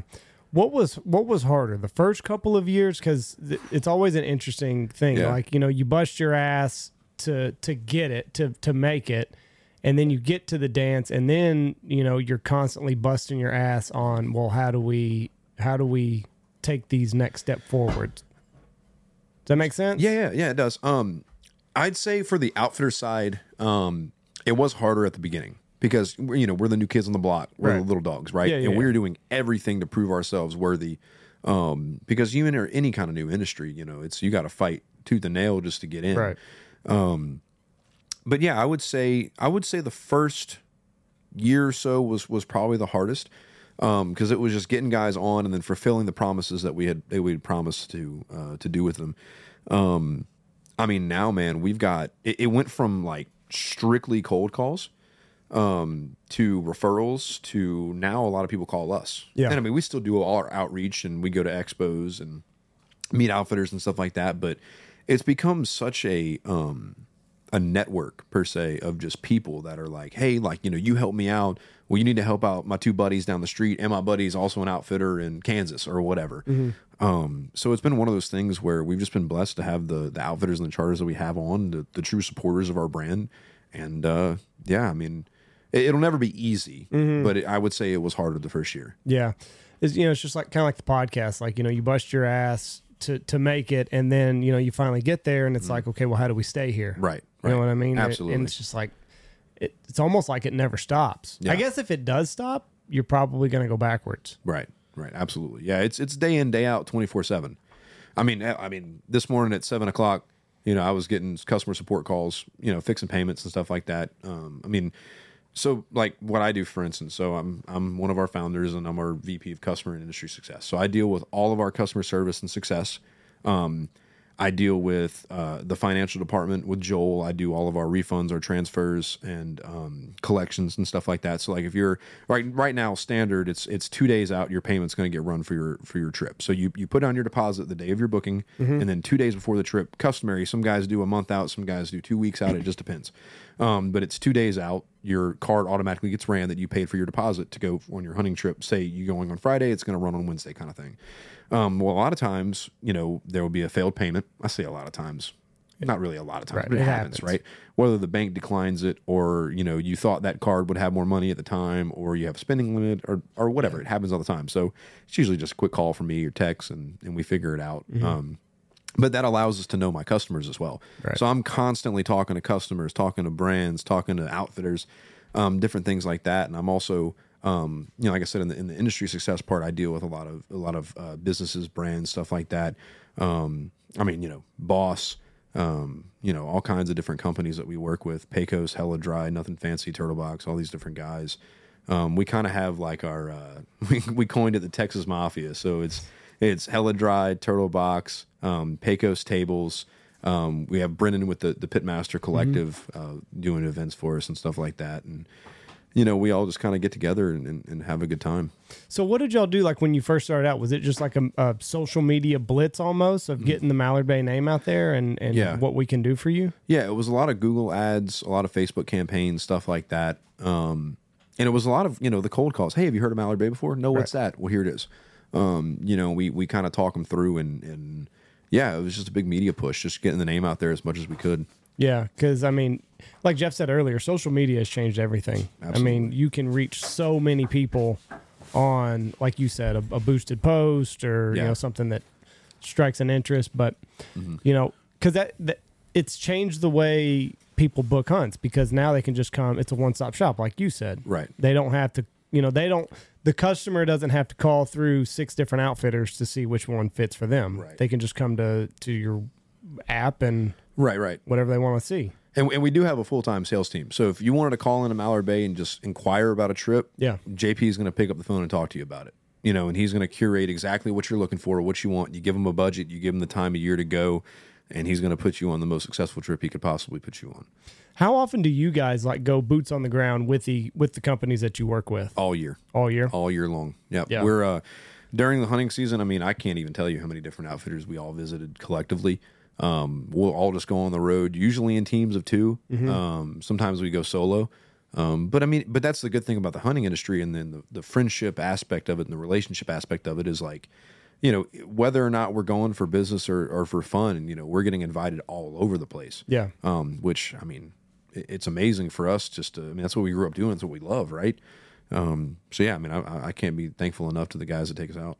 Now you wrestled Jason from Hella Dry, didn't you? I did wrestle him. I did wrestle at the Dove at the Dove show. We did wrestle, yes. And in his defense, he was probably a little worn out. He Yeah. was wrestling a kid out there. I think he was one of the guides out there. They were going at it for a little while, and then I took my shirt off and we got after it. And, you know, we just rolled around, and I threw him in an arm bar, and we had a good time. Does man. he have any wrestling experience? I don't.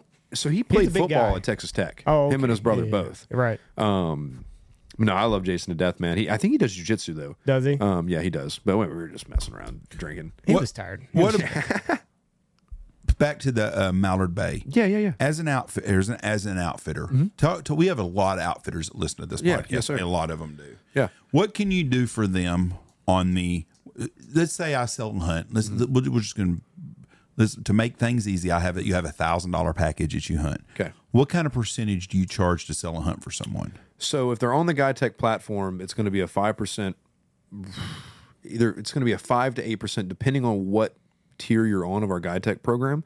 But it's going to be a 5 to 8% fee to the sportsman. So if it's $1,000 hunt, they're either going to pay $1,050 or $1,080. So, but the outfitter's going to get his full price. The outfitter is going to incur the credit card processing fee, and that's it. If there's a 2.9% credit card processing fee. Yeah, 3%. So basically, you're going to be selling. If I'm an outfitter, Joe Bob's hunting in Montana, and I wanted to use you, and I want to sell elk hunts or goose hunts or whatever, right?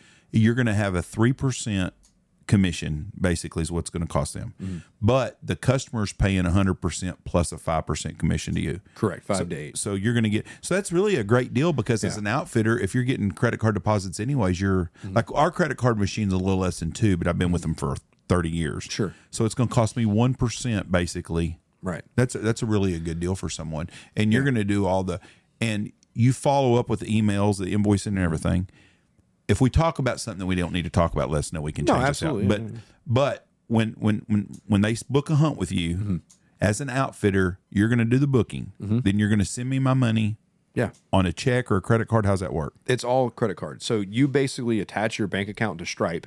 And so person books the hunt. It comes in as a booking request. There's no money transacted at that point. That stops double bookings and stuff like that. So the booking comes in, it notifies us and it notifies you. So your account manager is going to give you a call. If you don't, we have a lot of guys that just go ahead and just book their hunts, but everybody on Guide Tech has an account manager that works with them. So the account manager is going to say, hey, you've got this booking, this 5-day booking this time.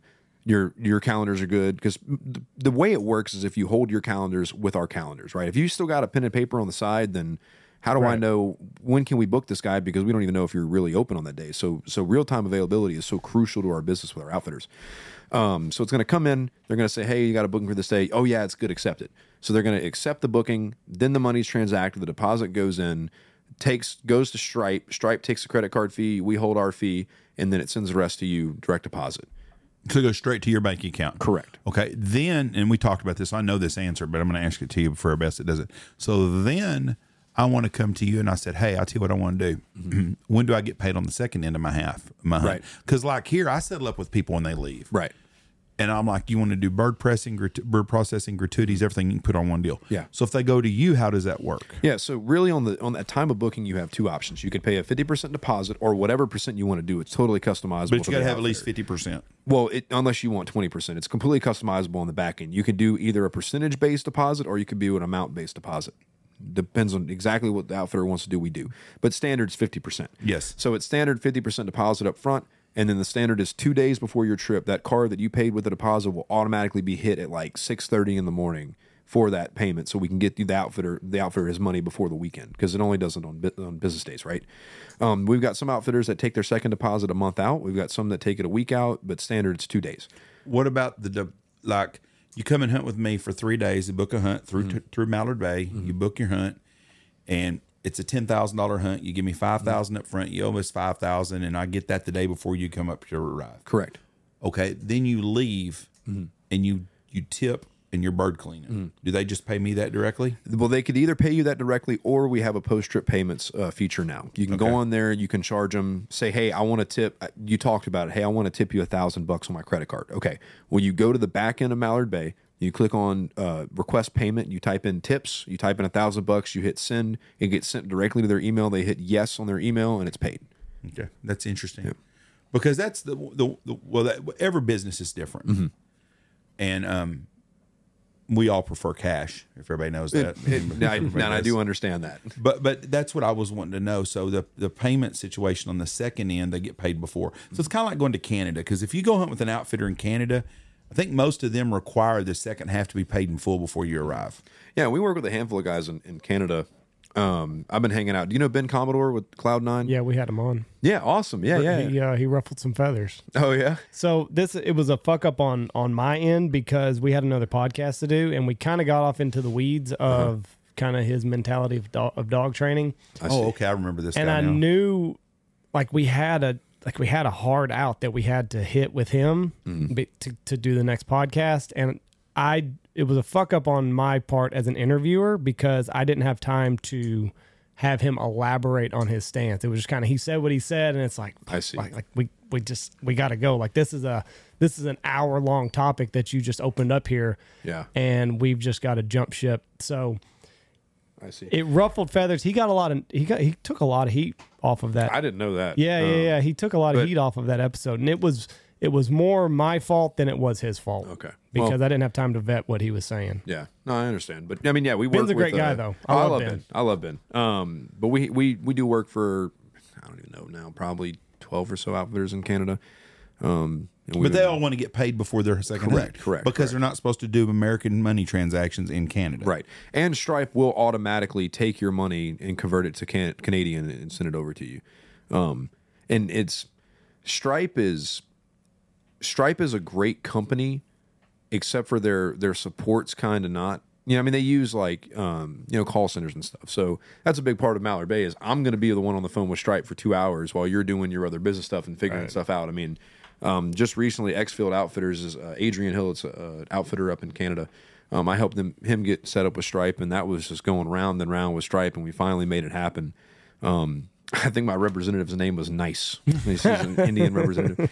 But yeah, it's just that's what we're committed to do for the outfitter is taking on that kind of stuff. And you told me yesterday you have different levels, and you've got a level that does all the social media for you. So if you do something like that on Instagram, how often do you hit Instagram or Facebook with that? I mean, like let's say Stanfield Hunting and you're together, and I said, hey, I want the best package you got. Yeah. But I'm more interested in the marketing than I am anything. And you're going to market for me. Yes. How often would I see something put up on Instagram or social media that represents me from Mallard Bay? And how do y'all get material too? Yes. So the material part, it takes working with you guys to like basically open up your Dropbox and saying, here's my content. Yeah. This is some of our favorites, post this kind of thing. Or you can, so Anna Richardson is, I think her technical title is marketing wizard, but she's our social media girl. And she's just a genius at what she does. She's a wizard. That's why we call her that. And she just tailors it and on how often will you see it. Ideally, every time you open up the app. We're really pushing different Facebook ads and different Instagram ads, but to give you like a number, I mean, off the top of my head, I'd be lying to you. You'd have to talk to us more about it. Can Ann the Wizard get me unshadow banned? We can sure try our ass off to do it. You told me to email them. Do you remember that? To email Instagram? You told me, you said, email them and let them know you've been shadow banned. You told me that at Turkey. Do you remember this conversation? I did say that. Yeah, I did say that. Let me tell you something. You know how hard it is to find a fucking email There's to email no them? email? I couldn't find one. I looked and looked and looked and looked and said, Yeah. fuck it. I'll just be shadow banned for another 2 or 3 months. Because I have not Stop posting dumb shit. posted a picture of Hillary Clinton in lingerie and it said something about how to really fuck up our country or something. I don't remember what it was. But since then, I have been shadow banned. I was averaging, I don't know. You killed the algorithm for your own page. I did. I used to get 100. I used to, on a average week, I'd pick up 100 to 200 followers. Yeah. I like minus 15 for the last 2 months. And it's funny, I'll look and I'll gain one, and the next day I'm 2 down low. And I think I'm getting rid of all the people that I didn't know anyway. I don't know. But Yeah, I mean, look, Andy couldn't even find me the other day on there. really. Can't find J Stanfield 68. Can't find him. And you're a verified account. Yes. That's wild. They don't like me no more because of Hillary. They got your money for that blue badge, and they're Yeah, like, they "Fuck did. this guy." Did you They have to pay hate for that? Or them. was No. it He But paid Andy for gives me it. shit all the time. He Oh, okay. fucking paid for I don't it. have one card that's got a fucking any kind of charge at all. You think they're paid taking for it. cash? I You know. paid for it. To be honest with you, I don't even know how it works. I don't know. Well, I know I can you can tell pay you- for Twitter. You can pay for a verified on Twitter, but It's the same with Meta. I can't email to get some help. But anyways, so you do the marketing, you do the social media for them, you book the trips, website. and do you send them a list of what they need to bring and all that stuff, or do they do that themselves? Email them. We can curate a trip itinerary for them. We do trip itineraries, we do trip contracts, different stuff like that we can put on their website. It's just built out to where it's all like outfitters like Toby with Cadillac Creek, or Vince with Prairie Bomb, or Whiskey Sloughs, or many more. You can just go on their website. Like if you look up Whiskey Sloughs out of Nebraska, basically they're just saying, hey, if you want to book with me, go on my website and click book your hunt, and it pulls up Mallard Bay's booking page, instead of saying, hey, if you want to book with me, go to my website and you type in a survey and we'll call you eventually, kind of thing. Because every business is different and every outfitter is different, like all businesses are. Ours is different in some ways because I take care of all of that stuff, but that's my job here. I don't have to worry about nothing else. Tony's taking all the outside stuff. Andy does social media. He does the Big Honker podcast stuff. He does this. Right. So we have different jobs we do. But that guy that hunts by himself, that's doing his own shit, that's a plumber during the day, and then he outfits in the winter, takes off for 3 months. Yeah. He needs your service because he don't have time to call people back and be on the phone all day long. Like during the middle of the day, I just checked. I left here just a minute ago, and I checked. I have a guy that I need to call in just a minute when I get done here. But I check my machine. I call everybody every day. Absolutely. Unless I'm out of town, I check, and I'm usually call somebody within an hour or so. A lot of guys don't have that time. You're right. Somebody like you is really a good system for them. Yeah, and we've got guys like Corey Sexton with Land of Enchantment, great friend of mine, great business partner. He's going to Mexico, and he's already got my sales guy geared up. He's like, "Hey, I'm gonna be gone for a week. You're taking all my calls. Right. Cool, we got you. You know, if we need to get a hold of you, we'll Snapchat or something." But but yeah, if you just go back to the homepage. So we built this website. This is one of many that we've done, and if you scroll down, you can kind of book your hunt on the right over there. Yeah, you can kind of see different things, and Book Your Hunt pulls up all their listings. So if you want to click, I think one at the top was probably be the most active one right now. Yeah, you can click that. You click the package, the 3-day goose. Different outfitters have different pricing packages. But these guys have one particular package. If you click it, yeah, and then continue, and then dates. You can go to the next available date, and just click. And so that calendar, it's basically blocked off Tuesday, Wednesday, Thursday. You can pick any of these dates. So if you click the first, it'll auto select all 3 of those days. So you would actually, with that particular package, you would show up Thursday, you'd hunt Friday, sleep Friday night, hunt Saturday, sleep Saturday night, hunt Sunday, leave. And then you can see there it's $2,400. So Whiskey Sloughs, they take on the sportsman fee and the credit card fee. Right. So it shows no taxes and other fees for them. So if you hit continue, it goes to the add-ons page. If you got, if you want to add breakfast to your trip, if you have a child with you, or if you want to add on a pheasant hunt, you can do that. And then continuing from there has more info about the trip, check-in time, if you got a coupon or a discount code. And see, there's the pay in full or the pay less up front. So if you click pay less up front, it'll automatically convert it to the 50% deposit. Right. And the thing that we built out too is if you book a trip within 2 weeks, your only choice is to pay in full. Right. Because as you guys know, being outfitters, a lot of people will put a deposit down and then be like, "Hey, I can't come anymore," and then you lost out on a potential sale with another client. Right. Right. I don't think it'll take you next. That's the funniest thing. I have guys that bitch about that. They book a hunt and let's say you book a hunt in June. Yeah. And then December gets here and whatever the reason is, you can't come on a hunt and you call me and you're like, "Well, I had a guy last year. Well, I've got the flu. I can't come." Right. Okay. What about the rest of your guys in group? Yeah. Well, if I don't come, they don't want to come. Yeah. Can we move our deposit to next year? No. You're sick. First of all, you're going to lose your deposit anyways. But if you're sick, truly sick, I might give you your hunt for next year and let you bring your deposit. But I'm not everybody else. Not everybody else is sick in that deal. Yeah. But people don't realize when you book a hunt with an outfitter, he's only got so many days to make a living. Yeah. If you don't show up, you lose your deposit. That's why you give a fucking deposit. Absolutely. Absolutely. We're not a Hilton. Right. A lot of people think, well, you book a hotel room and you cancel within 24 hours, they give you your money back. Well, it's not that way in this business. No, not at all. Not at all. But yeah, we've done all kinds of cool stuff, man. Like one thing, like I was talking about last night, a super cool thing we started doing is Live in the Blind. Long story short, our first one was in Missouri at Blackwater Outfitters. We had Cameron Marlowe, John Langston, Styles Hari, Megan Patrick, and Casey Tyndall all come. We did like a 3-day hunting festival event with food. That's where we met Brendan doing the cooking. This past year's was at Cadillac Creek. We had Co Wetzel, Mike Ryan, Chris Colston, and Dylan Wheeler. That was a hell of a time. We had about 400 people there at the Grandiza Event Center in North Amarillo. Had great sponsors for that show. We couldn't have put it on without everybody involved on team and sponsors and cooks and everything else. And it was a hell of a time. So it's kind of cool how we've, our core business model is Mallard Bay with our product is Guide Tech, right? But every once in a while, we'll kind of throw a wrench in there and, do something really cool with the community like that. We've also started kind of producing films. So the first one we really did was the story of Toby Brolin, the Panhandle Sportsman. I'm not sure if you guys have seen it, but if you go on YouTube, you can watch it. About 20, 30 minutes long, just in the life of Toby. We just released one right before Turkey Show, Generations of the Island. That's about CBI, Carter's Big Island, with Roy and those guys. And then also Logan took part in the Road to 100 series that Ryan Bassham's doing, basically going around the world killing 100 species of waterfowl. So I know that's been airing out on YouTube. Logan's not doing it anymore. We just got too busy with the inner core of the business. But if you guys want to go check it out, I mean, it's a great film. He went and hunted in Sweden, and it was just incredible. Just the different styles of hunting over there. It's just so different. Now, was that his idea? How did all that come about? That was Bassham's idea. It was his idea. Yeah, I believe so. And then he came to you guys and was like, "Hey, yeah, we sponsor it." Yeah, us, Montana Knife Company. I think Bassham's with First Light now with the actual production of the actual the camo worn on the Road 100. But yeah, that all came about with that, and I know they're releasing now on YouTube. I think they just went to Mexico while we were at where were we? Were we at? I think SCI. I think at SCI they were in Mexico maybe. What was in Sweden that they went after? It's not gray lags. Gray lags is Scotland, isn't it? Or do they have gray lags in Sweden also? Jeff?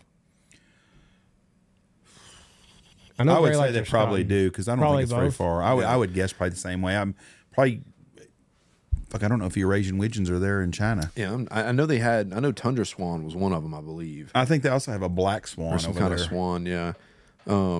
But it was wild, man. They had them. They were hunting at night. They were doing all kinds of. All the guns are legacy guns. Like you can't buy a new firearm in Sweden. It's got to be your great grandpa's, old boomstick. You better be shooting some boss in. Damn right. I had a friend that he went and hunted. Ryan, he went and hunted with the Indians. He was as wild as shit. Whoa! We're not politically incorrect. The Native Americans. The natives they weren't in Canada. Were they in Canada? Did they cross the border? We call that Trudeau land. Yes. Either way, Trudeau like. land. Corn over the places that they're hunting them like 20 minutes before shooting light. Like I think it was dark. Yeah, he's like, we had to, the only way we could see the ducks was the muzzle blast. And that's how you would gauge your second shot was the light from the muzzle blast. He's like, it's the fucking wildest thing, because he's like, he's always done it in America. He's like, there's corn everywhere. Like, What are we doing here? He's like, I'll just shoot at them. Yeah. You're fine. And they fill up like a tote sack and be done. That's 37. That's when they go in. 37 wood ducks one morning. Yeah. One guy. That's what's so crazy about like everybody's worried about the pintail population and or duck population, mallard hens and everything. You shoot the shit out of them in Canada. You'll shoot 8 pintails, 8 mallard hens. You go into Mexico and they're just obliterating them. Yeah. There's just not very many hunters though. That's true. And one thing too to talk about is like season dates. Yeah. I mean, hell, the birds are here now. Mm-hmm. You know what I mean? Yeah, it's kind of wild. And, yeah. I mean, we had, in Louisiana where we hunt out of Gaydon at Pirot Hunting and Fishing Lodge is Logan and his dad's hunting outfitter. And I was telling Jeff yesterday, that's kind of how we started out was we were working with Pirot and learning kind of how an outfitter works, the inner workings of it so that when we talk to outfitters, we know what we're saying. Right. And I mean, we had a great teal season, and but big duck season came around, man. I mean, there's still a lot of teal in Gaydon, but it's like the ducks are just kind of showing up, right? And, yeah. What are we going to do? So, but different world we live in, and it's going to be different. It's really weird. It's going to change. I know that right now the nesting conditions are not very good. That's what I've heard. So really, really bad and bleak in a lot of places. And that's got to be the hard part of y'all's job is you have to know the inner workings of all these different outfitters. Because not every outfitter's going to run their bookings the same or just kind of the small nuances of the way that they run their business. And you have to answer for them. Right. And that's a big part of Peyton's job. So Peyton will do all of the outfitter demos, and he almost kind of in the demo call, he will consult your business, figure out how you do everything, learn a lot about your business. Right. And then he'll be able to suggest truly what you need from our platform. Because like I said, Mallard Bay, like we're not look, we're a business. Everybody's here to make money, right? But we're not here to make any money without our outfitters making money too, So it's very curated, like, hey, we don't want you paying for something that's not working. So that's why our marketing team is so active working with an outfitter. Like if you're on a marketing service, our marketing team will be with you anytime you call them or they'll call you day in and day out figuring out, hey, this is working, let's keep paying for it. This is not working, let's scale back the monies on this end. So like I said, we're just committed to our partners that are our outfitters and charters. I'm really good friends with a guy that's good friends with an attorney that takes care of a lot of the top YouTube kids that do I don't know, video game shit. Them guys make streaming and all that stuff. That kind of shit. Yeah. And he told me the key, those guys told him the key is you got to put shit out every day. Mm-hmm. That's the key. Oh, you have to constantly to social blast. media. You need to social media. If you have Instagram, you need to do an Instagram deal at least once or twice a day. Mm-hmm. If you do Facebook, but YouTube, whatever it is, you need to put some content out every single freaking day. And he goes, that's the key to that whole day game. Yeah, I mean, you know, we do stories and scheduled posts and stuff like that. So yeah, you have to do that. Yeah. Well, it's been a very, very enjoyable podcast. We'll have you on again and go over a bunch of stuff. Awesome. Yeah. Thank you We've guys. talked about everything in the movie, but Mallard Bay, how do they, the mallardbay.com? Mallardbay.com. Yes, sir. Easy enough. Yes, sir. Instagram, Mallardbay.com, Instagram, Facebook. I believe Instagram or Mallardbay _. If you're an outfitter or charter and you want to check out a demo, have a free demo with us, guidetech.mallardbay.com, or you can find it on the site, scroll down, and apply to be a guide today. Easy enough. Listen, Wyatt, we really appreciate you coming out here. Yes, sir. Podcasts are so much better whenever you can sit across the table and absolutely, you know, kind of feed off of each other. So we appreciate you making the drive up here. It's been an enjoyable past couple of days. So yes, sir. Thank you guys. Hey, thank you very much. God bless you, my friend. Safe travels going home. Yes, sir. To Houston. Ooh, I don't know anybody wants to go to Houston. Got to. Headquarters are there. That's right. All right. Love you. Bye. Watch for deer. Peace. Bye. Ladies and gentlemen, go check out all of our great sponsors. Dirty Duck Coffee, Dive Bomb Industries, Pacific Calls. We have a promo code there, BHP25. Boss Shot Shells, MLR Graphics. Baseball season's coming up. You need jerseys. Shin Gear, Looking Glass Podcast, Lucky Duck, Ducks Unlimited, Double T British Kennels, Mossberg, Alpha Outdoor Specialties, Hemp Hill Farm. BHP's promo code there. And Stanfield Outfitters.